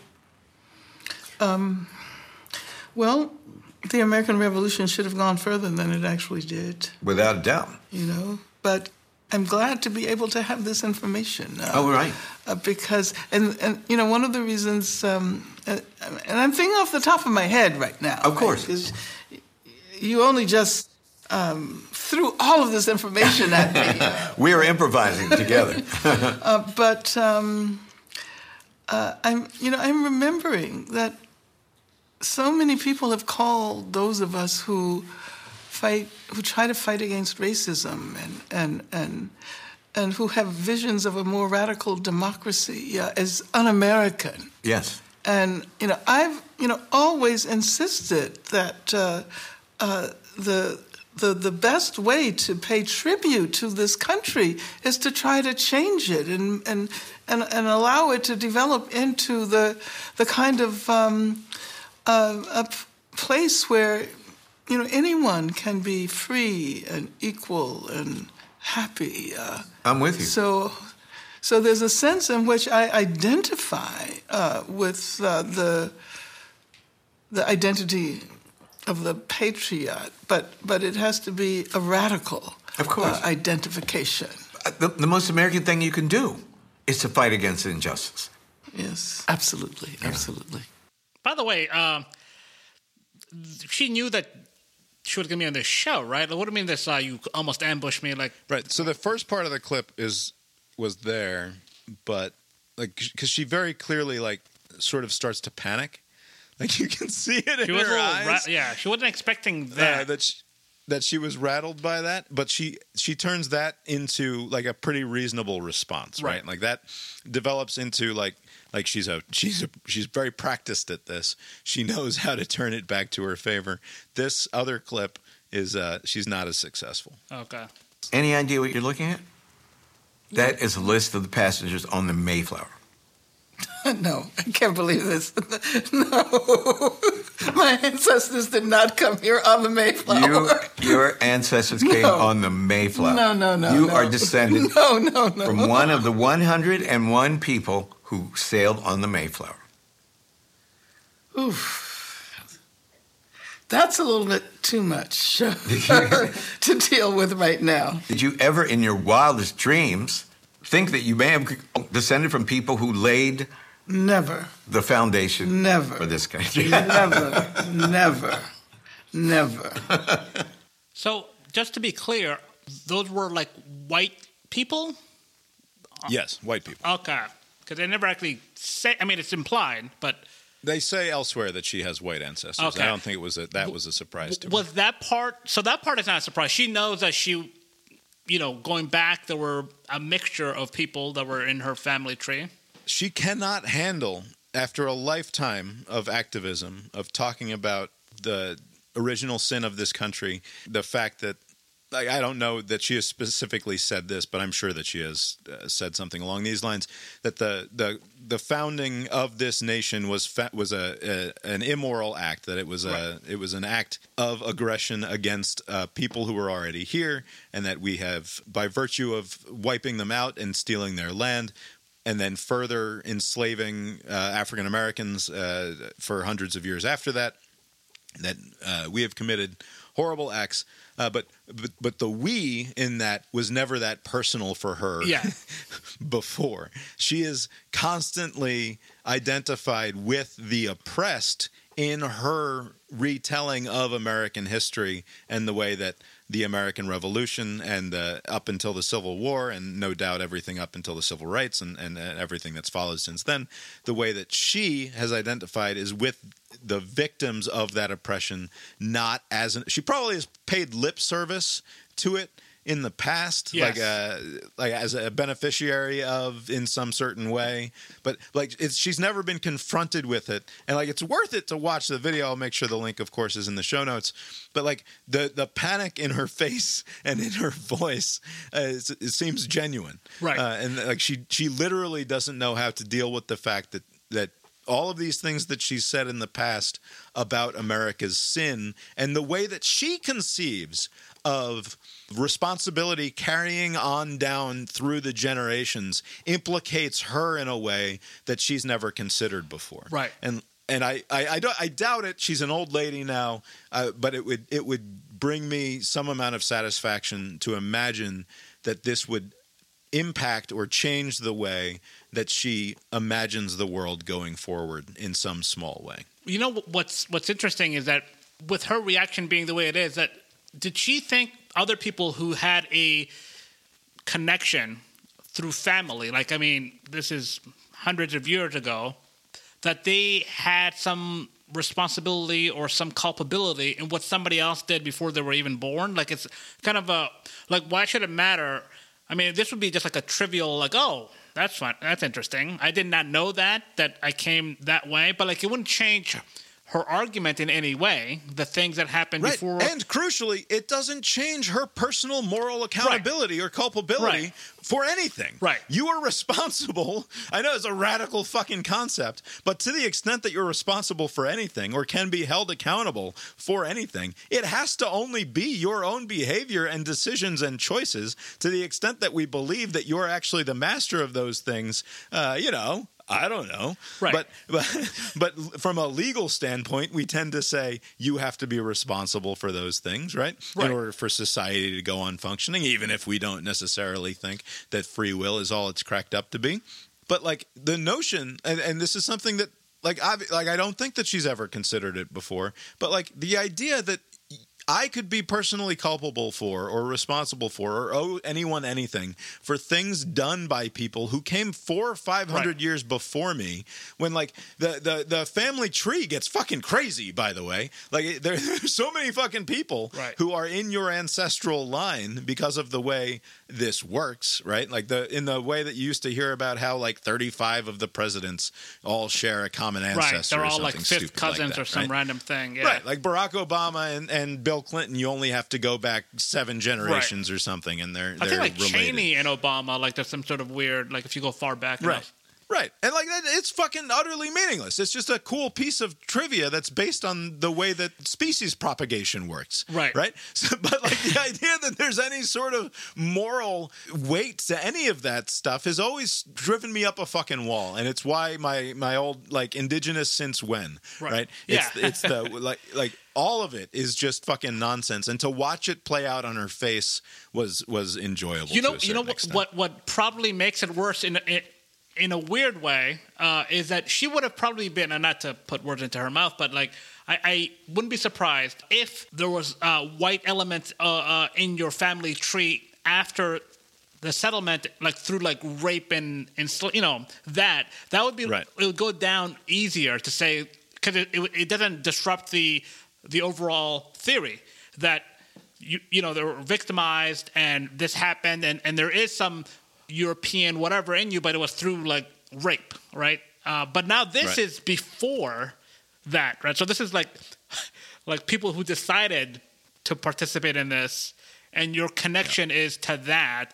But again, there is no responsibility that you bear, just like no one else bears the responsibility. I'm not mad at Angela Davis for that. But neither should any of the people who work in the African Studies department of wherever she teaches be angry at her for that. Right? Like it's an insane thing to do to try to hold somebody to moral account. Unexamined belief that, or maybe it is examined for some. An unexamined belief is that there is responsibility to bear for some people. Like if there was a direct line to that, which is faulty. This is not related, but it reminds me of a story that was just in the news where there was this border agent in the U.S. This guy was working for the Border Patrol. He would deport a bunch of people who were not legally allowed to be in America. For like 20 years, he would do this. I think this was like a story in This American Life also. I don't know if they were talking about somebody else, but this border agent was very adamant about you don't belong here. You don't have the paperwork. Fuck you. No sympathy. He had no qualms about disrupting families and doing all this stuff. And lo and behold, it turns out he also was not legally here. And so they processed him out, and he's like, oh, fuck. Like, I am what all along I was hating. I kind of probably fucked up his outlook himself. But, like, it can be good to tie your identity around these kind of external things. And that's why earlier when we're talking about sports, I wouldn't be surprised if people have their identity tied towards those records. People think in weird ways. Like, they identify with things. Like, if you told me, like, my great whatever was like a genocidal maniac, I'm like, oh, fuck that guy. Like, that's got nothing to do with me. Right. Like, what is, and I have a much more radically departed view of even my very near ancestors. Right. Like, I like, which is not to say that I don't love my parents and love my grandparents, and of course, like, I know those people. Right. Those are people that I know. That's a line to draw. Yeah. People that you know. But once we go past, like, I have no memory even of my great-grandfather on my father's side. Like, I'm sorry, he died when I was very, very young. And, like, I'm interested in hearing his story. Yeah. That would be interesting. But, like, his father or his father, like, I'm sorry, it has no impact on me whatsoever. It's purely interesting from an academic standpoint, but it doesn't do anything for me in terms of, like, my heritage or my ancestry or any of that shit. I'm sorry, I just don't care. I'm much more interested in what's actually happening in the world now. That's much more sustainable than the other ways of thinking, I think. Real quick, Fox News Dominion lawsuit. I'm sure that you've seen this if you follow any news whatsoever, but the Tucker Carlson's and Laura Ingram's and Sean Hannity's over there at Fox were talking in private text messages and behind the scenes at Fox about what a complete load of shit the election denialism of 2020 was, that Sidney Powell and Rudy Giuliani were crazy people who were constantly lying to them, and that's what they were saying in private, and then they were going on the air and not saying that, and they would bring them entertaining, on. Right, they would bring them on. Entertaining the MyPillow guys' insane theories and Sidney Powell's insane theories about the Kraken and the Venezuelans and the Hugo Chavez's, long dead, who were secretly controlling American elections. And it's just a perfect example of a news organization who's much more concerned with telling the audience what they want to hear rather than what's actually happening, because their concern is not with disseminating what's actually happening, but rather with cohering to a narrative that their audience already cares for in order to keep their audience watching.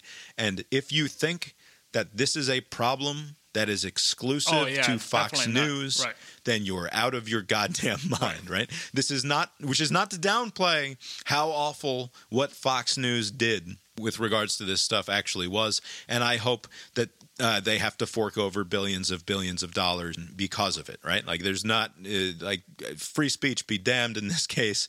It's not okay to tell lies that you know are lies in the guise of news coverage. That has nothing to do with free speech, actually. You're busy defaming people and libeling people, then that's not okay. But if you think that that's just something that is the domain of the dirtbags at Fox, again, I think you're living in a dream world. I mean, there were many people that were that looked bad, but I think what Tucker Carlson, like, his interest in all of this was just the bottom line. Other people at Fox News were making similar points where, like, oh, they're bullshit. You know, the crackpot lawyers that we have on, they're full of shit. Laura Ingraham was kind of saying the same thing. But Tucker was allowing this to, like, the stock market. Like, there was a reporter for Fox News that would clarify and say that there's no evidence to support this, kind of play it straight like a normal person would, and say, fire this person. Not even on the air. She just tweeted about how, like, what Sidney Powell said on Fox here is nonsense. Right. She just tweets out that small correction. Right. And he wanted her fired, and he... Right. Does she not realize what she's doing to the brand, what she's doing to the stock price? Exactly. So their concern is the price of the stock, and also they're worried about if we tell them what we know to be true, right, which is what we're doing in this like WhatsApp group or whatever they're communicating, we are going to lose viewers to Newsmax or some other outlet that would be willing to say it. So like they're basically trying to pander to an audience who would be receptive to it, and other outlets probably have a similar way to go about it. Maybe they're not so crude about it or so just transparent about it. The thing I always ask when we watch Fox News, which is sometimes, rarely to sometimes, the thing I constantly ask you is like, they can't be serious, right? Like, right. They're just full of shit. And you're like, no, they actually believe it. Like, I don't think that they do. It depends on who the they is, right? So, like, Tucker is doing a thing, right? And specifically what the question is. But, like, Tucker is spectacular at the thing that he does, and largely that is delivering to his audience the red meat that they show up to his show to feast on. And sometimes he has a legitimate point, and that's when I'm most horrified by it, right? Is because if he is given the opportunity by a failure of the rest of the press to do what he does, right? And even if he's only right 1 out of 10 times, which is he doesn't even bat at that high of a batting average. But the problem though isn't the yardstick isn't getting it right or wrong. It seems like, does it align with an existing worldview, right? And sometimes the right thing does align with it. And when that happens, they'll go with that. And if it doesn't, it doesn't matter if it's right or wrong. They'll go with the other. And way.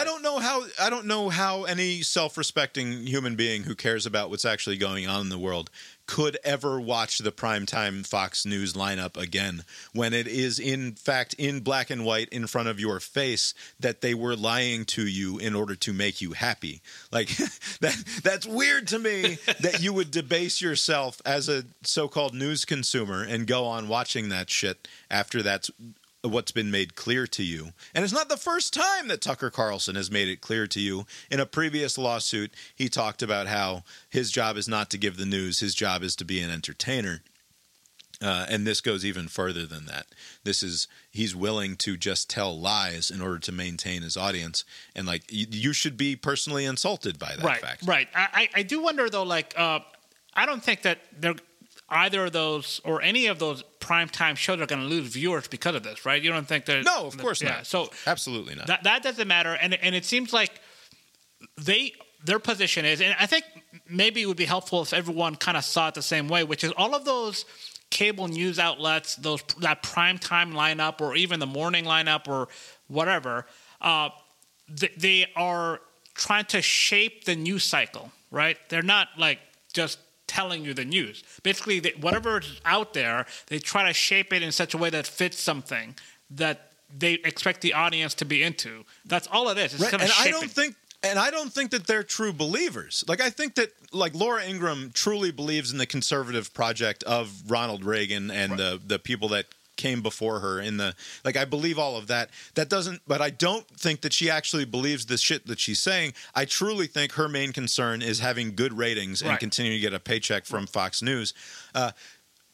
And the same goes for Tucker, obviously. Hannity is just sort of a dope. Like, he's just a fucking dummy who does what he does, but he knows his fucking market, right? So, but what... And I do think that they all do generally hold to a standard issue set of conservative beliefs that you would probably assign to them, right? Like, I don't think that they're fake in that way. Yes. But I'm weirdly less bothered by the naked capitalism of it all when it comes to the Fox News people than I am by the moral authoritarianism of the same exact thing that happens from the other side, which is that, like, the CNNs and the MSNBCs of the world and the much more mainstream, the ABC, CBS, and NBC news outlets, the typical mainstream media that we would talk about derisively much of the time, is not aware that they're doing the thing that Fox is so clearly aware that they're doing, and instead tends to hang it on this sanctimony of just being right about things, right? That they are doing the right thing, that they have some sort of moral duty to go on doing the right thing, and that's what they hang their hats on. But that's not true. And it allows them to say things that are in fact not true. and to discount things like, for example, the lab leak theory, which was the Department of Energy, I think, for some reason. There's something I don't know why they're the ones that we turn to for these sorts of questions. But the United States Department of Energy is one of another federal agency that has decided that it's more likely than not. They have a low confidence feeling that it's more likely than not that it was not a zoonotic origin for COVID-19. They have a low confidence feeling that it's more likely than not.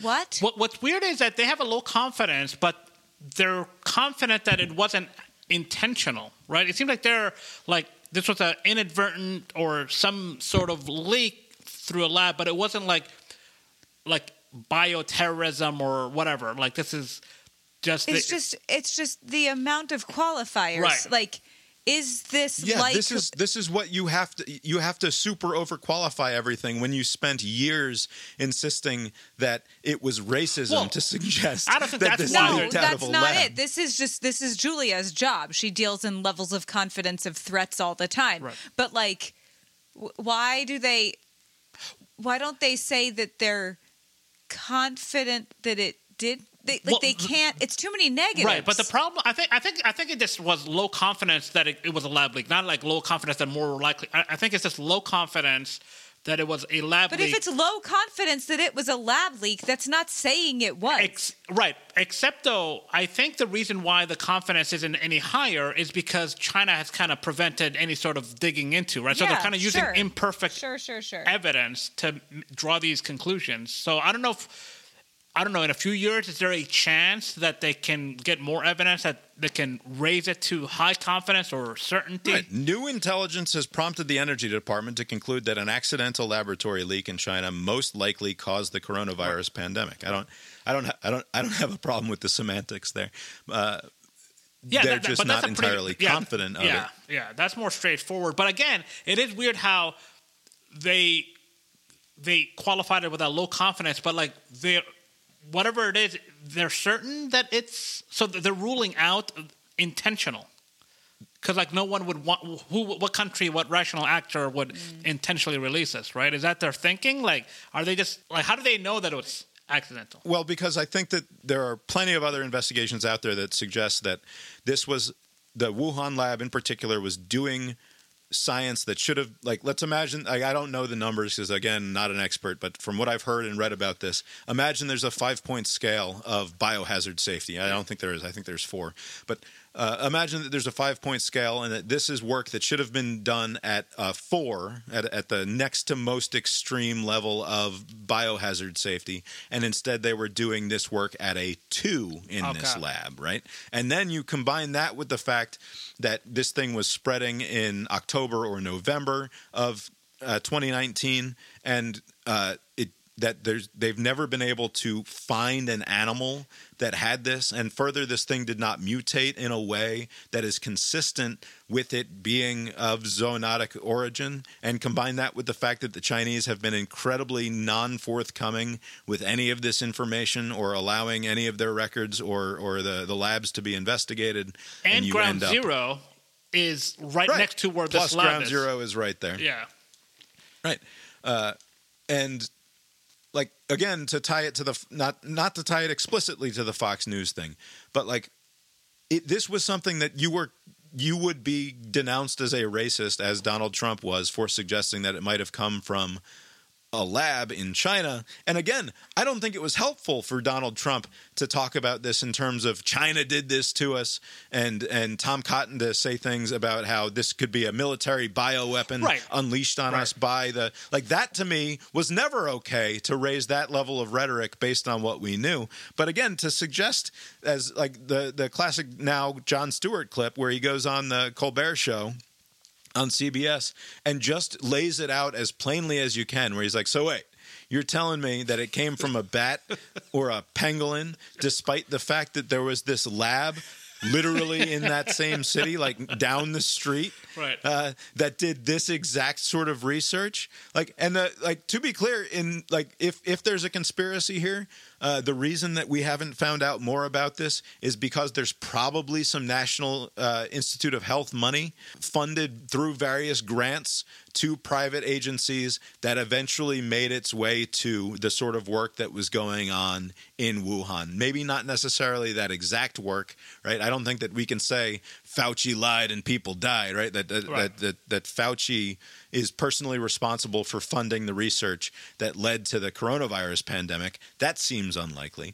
But it seems plausible to me that because of the way that this sort of work gets funded, the U.S. probably spent some money on work very similar to this, if not this exact work. And so maybe we're not, as a country, terribly interested in getting to the exact bottom of this.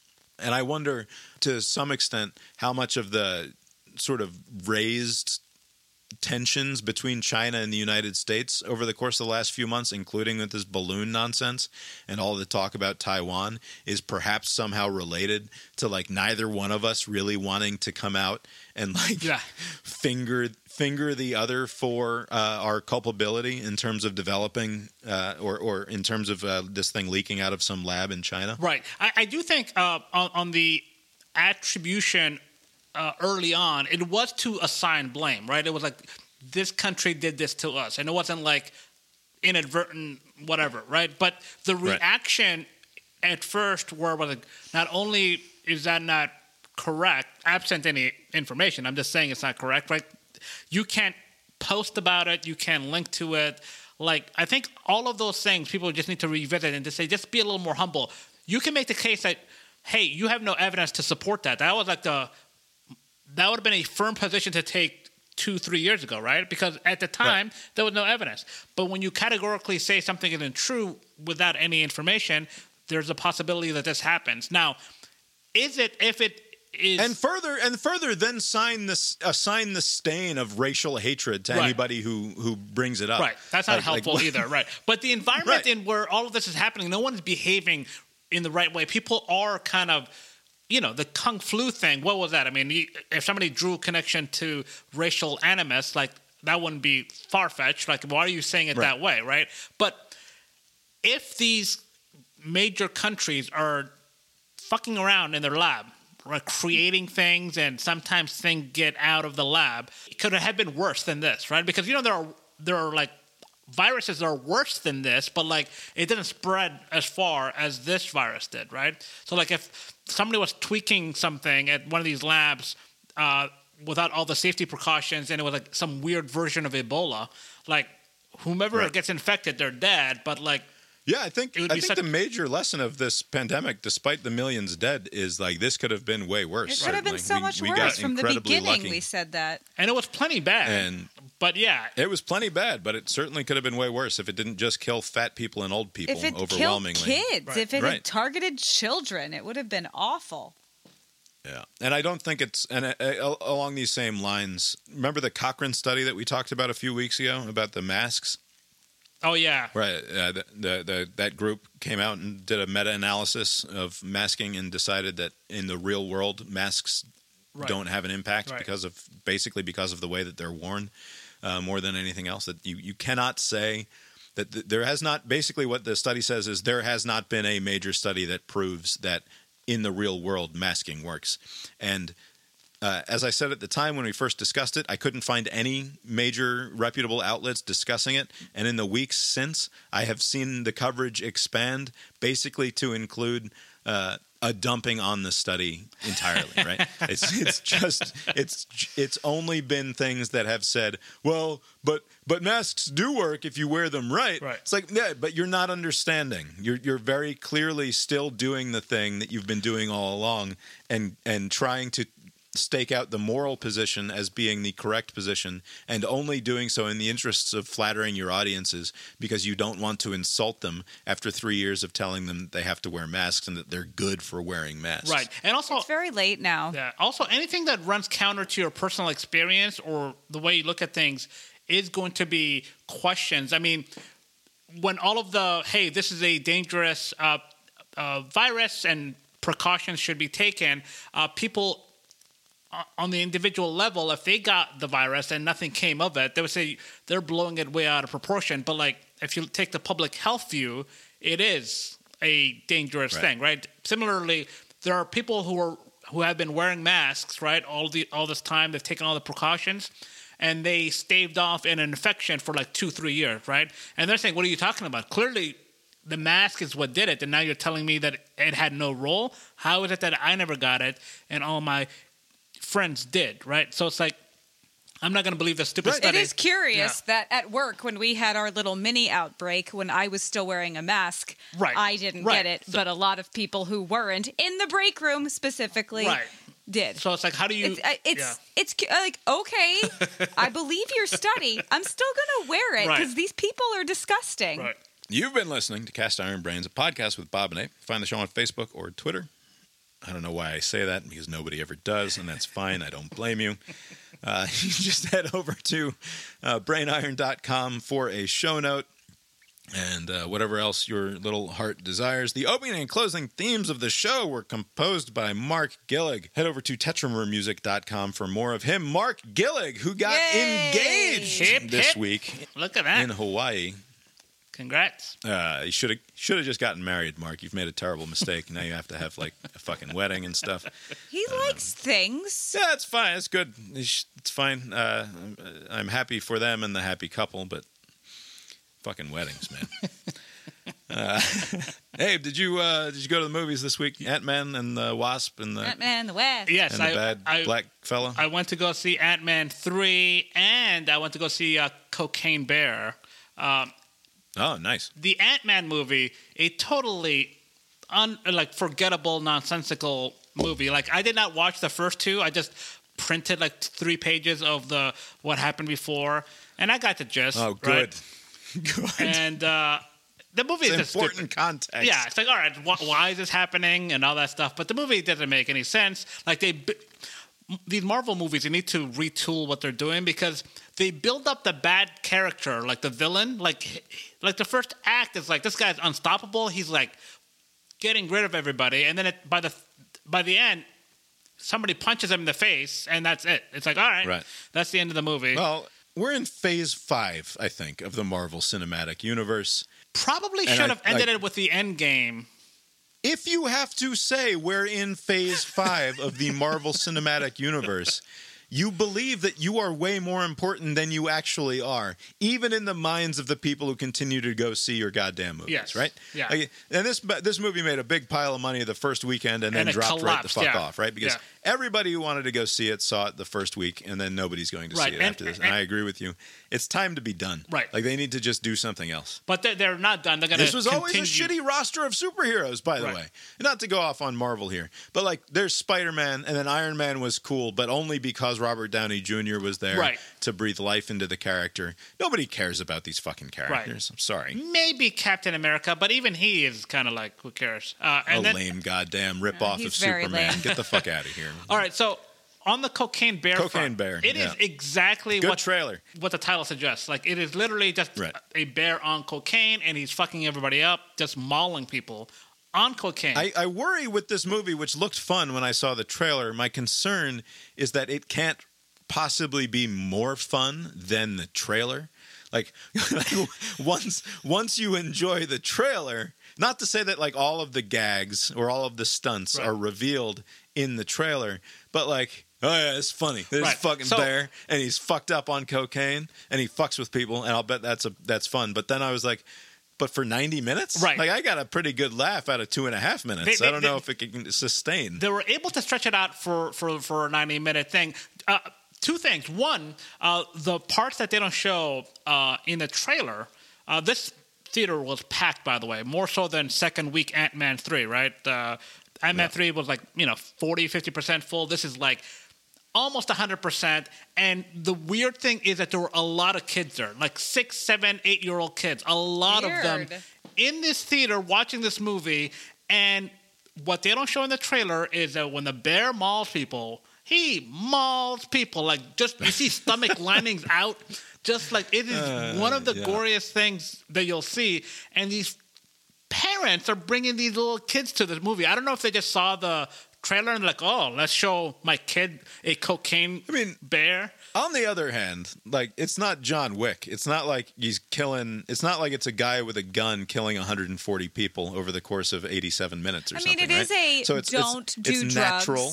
It's just nature. It's in the bear's nature. Don't do drugs. Right. And also don't mess with bears. Right. So both, it's good lessons. So the cocaine is doing the cocaine. The bear is doing the cocaine, and there are people that's out and about at this national park, and some of them are innocent, just passersby, just like these foreigners from Europe. They're like, "Oh, look, we came to America, and the first time we're on this fucking hike, we see a bear. Isn't this great?" And the bear is like, "Oh, I'm gonna fuck them up," and he fucks them up. Like, they're innocent people. I mean, John Wick.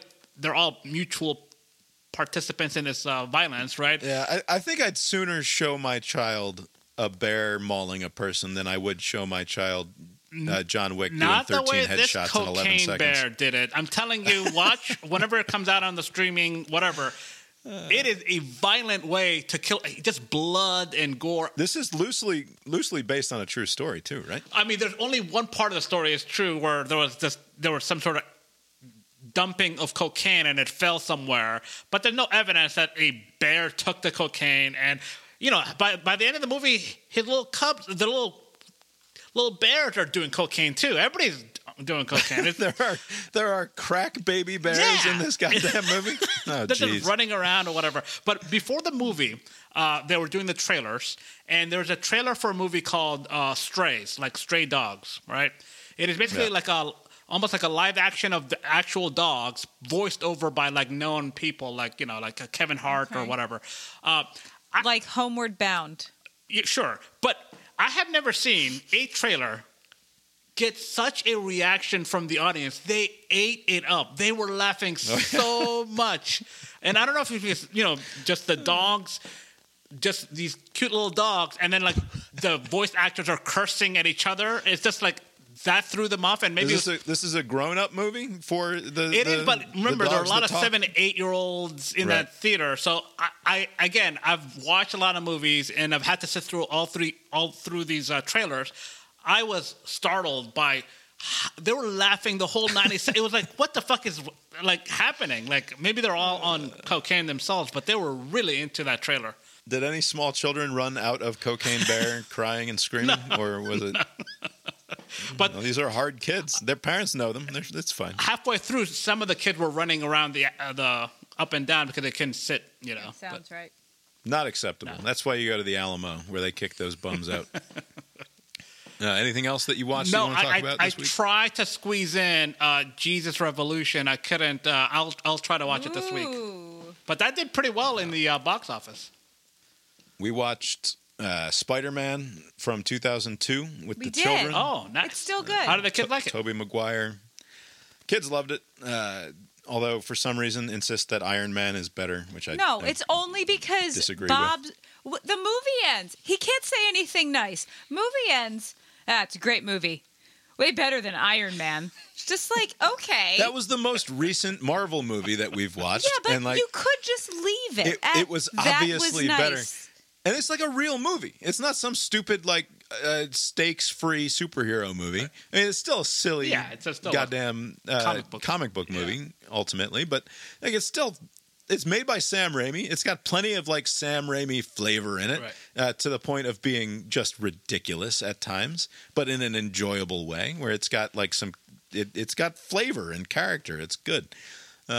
And a second one is obviously a good movie, too. I don't think I've ever seen the third one all the way through. The third one is weird. Yeah. And I think I like it more than the second one, which it's just because I like it more. It's a very weird, bad movie, but it's weird. Is that the one where he's dancing around, changing clothes? It's the one where he's weird emo. Yeah. He's like emo evil Spidey for a few minutes. Yeah. Like, do stuff. And we'll watch the next couple. The second one, of course, is widely regarded as one of the greatest superhero comic book movies of all time. Sort of universally beloved. And then the third one was a disappointment, relatively speaking, although made more money than either of the first two. But sometimes it's like a delayed reaction. Sometimes the next movie does numbers based on the previous movie, right? Just based on expectation. Right, for sure. Yeah. And I always wanted to be fucking Spider-Man. So when I was 19 and that movie came, like it's such a weird movie too, because it comes out on the heels of 9/11, like the next summer, I think. Yeah, there's a big after America 9/11, vibes in it.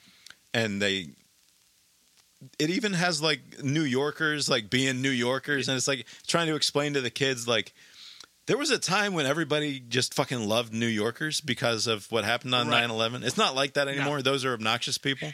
But for a while there, like the battery throwing and brick throwing New Yorker had a certain charm after 9/11. Like, you want to mess with us? We'll throw our batteries at you, you green goblin piece of shit. And everybody cheers. And then, of course, the final shot of the film is Spidey going up on the Empire State Building next to the American flag. And all of that. Anyway, it's a good movie, and a like an actual movie, not like the Ant-Man 4. What else did we watch? Anything? We've been watching that show still. Yeah, we watched 2 more episodes of Years and Years and on we started HBO. A Christian movie, even though we didn't finish it. Yeah, and we watched some shitty Amazon Prime Jesus movie. But it's shot in Athens, which was filmed in no and around kidding. What's Athens, it called? Georgia. Yeah. What was it called? Small Group. Small Group. It's on Athens, or it's on Amazon. Athens. It's on Amazon Prime, and it's not even. It's just sort of boring. Like, it's not as bad. No, none of them are as good as the good ones. It's not bad enough to be good in some ways. It's still it's dreadful, but it's not like enjoyably dreadful. Yeah. And then, of course, we have The Last of Us, which, in my opinion, delivered the worst episode of the season so far. Really? You didn't like it? It was very laid back until it wasn't. Bob hates teenage girls. All right. So much. You want to qualify this as a teenage girl problem. You did that. What was the objection? I have a problem with teenagers acting as though they know what the fuck they're doing and not being interrogated for that fact. I mean, granted, yes, there are great consequences to their foolish decisions made throughout this episode, but it's not just teenage girls; it's teenagers writ large that I have problems with. We watched Spider-Man. Yeah, full of teenagers. So, okay, this kind of fills in some things because this is where the bite happens, right? Right. She gets bitten for the first time and doesn't die. They're both bitten, and they didn't show it, but like I take it that when her friend turns, she was going to shoot her or just like leave her in the mall to play Mortal Kombat. We don't know what happens. Yeah. Presumably, the friend turns while she's still there, and I guess that she has to shoot her or otherwise run away. I don't know if we'll get an extended ending to this flashback I don't think we will. scene. I don't think we'll ever find out. And this ties into then Fedra capturing her. That's where they realize, oh, she's not infected. She's immune. And it ties into like the beginning of the show, right? Where they have her under Right, so this arrest. is how... So, yeah, presumably the Fireflies realize that she was bit 3 days ago or something by the time that they find her, and then they... chain her up against the wall to see if she's ever going to turn, and then we lead into the events of the show from there. And yeah, like I guess suppose that's satisfying in some way to go back to the beginning and find out how the story started. But in terms of this episode, like I was just bored by it. I know this is a silly criticism about a show that's based on a video game, but all of the dialogue felt like video game dialogue to me. Like I just didn't fucking care. It wasn't interesting. It wasn't particularly revealing or nuanced or good. It was just boring, stupid television, and I did not care. I read online that it was kind of beat for beat from the video game, so maybe that's what kind of you didn't like. The one aspect of I liked the episode. The one thing I did not like, I wanted an answer to the Pedro Pascal guy falls over the horse. Oh boy, I'm bleeding out. Womp womp. Right? Episode ends. The episode begins, and now he's situated in some sort of barn or house or something. Like, how did seemingly in the basement of some house, and how the fuck did they get there? Who knows? They just did the cut scene you cut and you drink your energy juice that you have stored because you've been playing the game for so long. You've stored up your energy juice. Yeah. You keep feeding. Health goes down. Doesn't matter. Right. Keep feeding him the health points till you can do your flashback. Right. And by the way, of all of the things that break your suspension of disbelief, for it to be like, how did he drag himself some hundreds of yards to some house that they found. Relative to like, oh, she just turns the lights on at the mall and everything fucking works again after 18 years. Right. Like that's where my suspension of disbelief was just fucking done. Like, I'm sorry, but the fucking carousel and all of the incandescent light bulbs on it, they don't work after 18 years. And the film in that photo booth that they go and do, that doesn't work they show that it's faded, but bullshit. That doesn't fucking work at all after 18 years. Mostly left alone after the initial rush, right? At least that's how they do you know how quickly shit descends into its broken state? How quickly chaos takes over and reigns after it is not cared for even the briefest periods of time? There's no way any of that shit fucking works anymore. Impossible. And that was so not a big fan of the episode. No. And there's we're not even getting a clean 10 episodes. It's 9. They're cutting it at 9. So we only get. Was this 7 or 8? This was 7. Next one is 8. And I heard the final episode, the 9th episode, is like 40 some odd minutes. It's not even like a longer, let's tie everything up. For them, take the time you need and not more and not less. Do it in the amount of time you need. Anyway, beautiful production design. That is the full credit that I will give to the show. The mall looked fantastic. It looked correctly lived in terms of like it wouldn't surprise me if they had just aged a mall for 18 years. Or just went to a current mall. Or just went to the mall and put out some cobwebs because malls are pretty bleak these days anyway. But aside from my appreciation of the production design, it's a shitty episode of TV, and I don't care about you, Ellie, or your dead girlfriend. Don't care at all. Abe, have you got anything else for us tonight? Nope. I guess that's all we've got for tonight then, and we will talk to you next time. Later.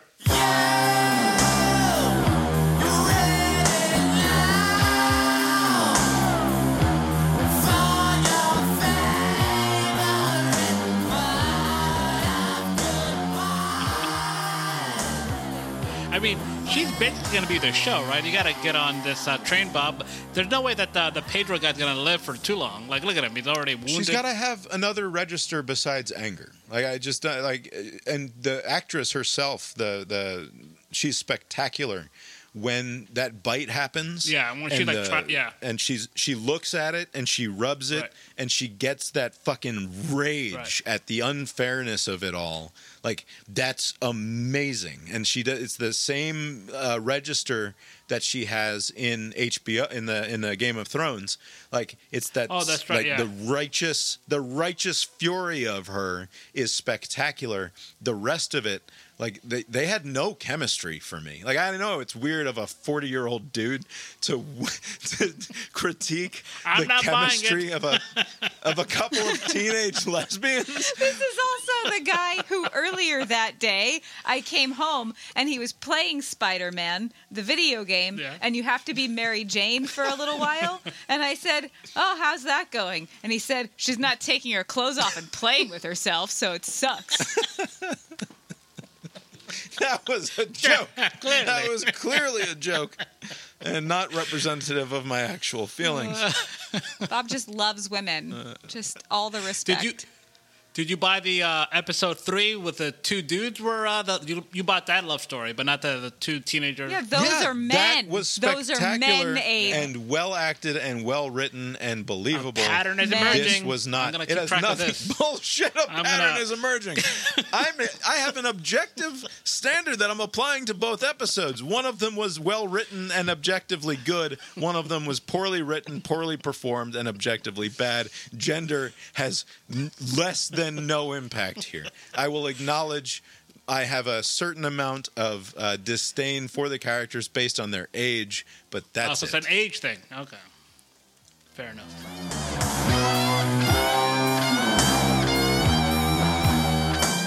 With Cast Iron Brains, you can count on thoughtful, engaging conversations that will challenge your assumptions and expand your horizons. So buckle up, because we're about to take you on a wild ride through the ups and downs of the 21st century.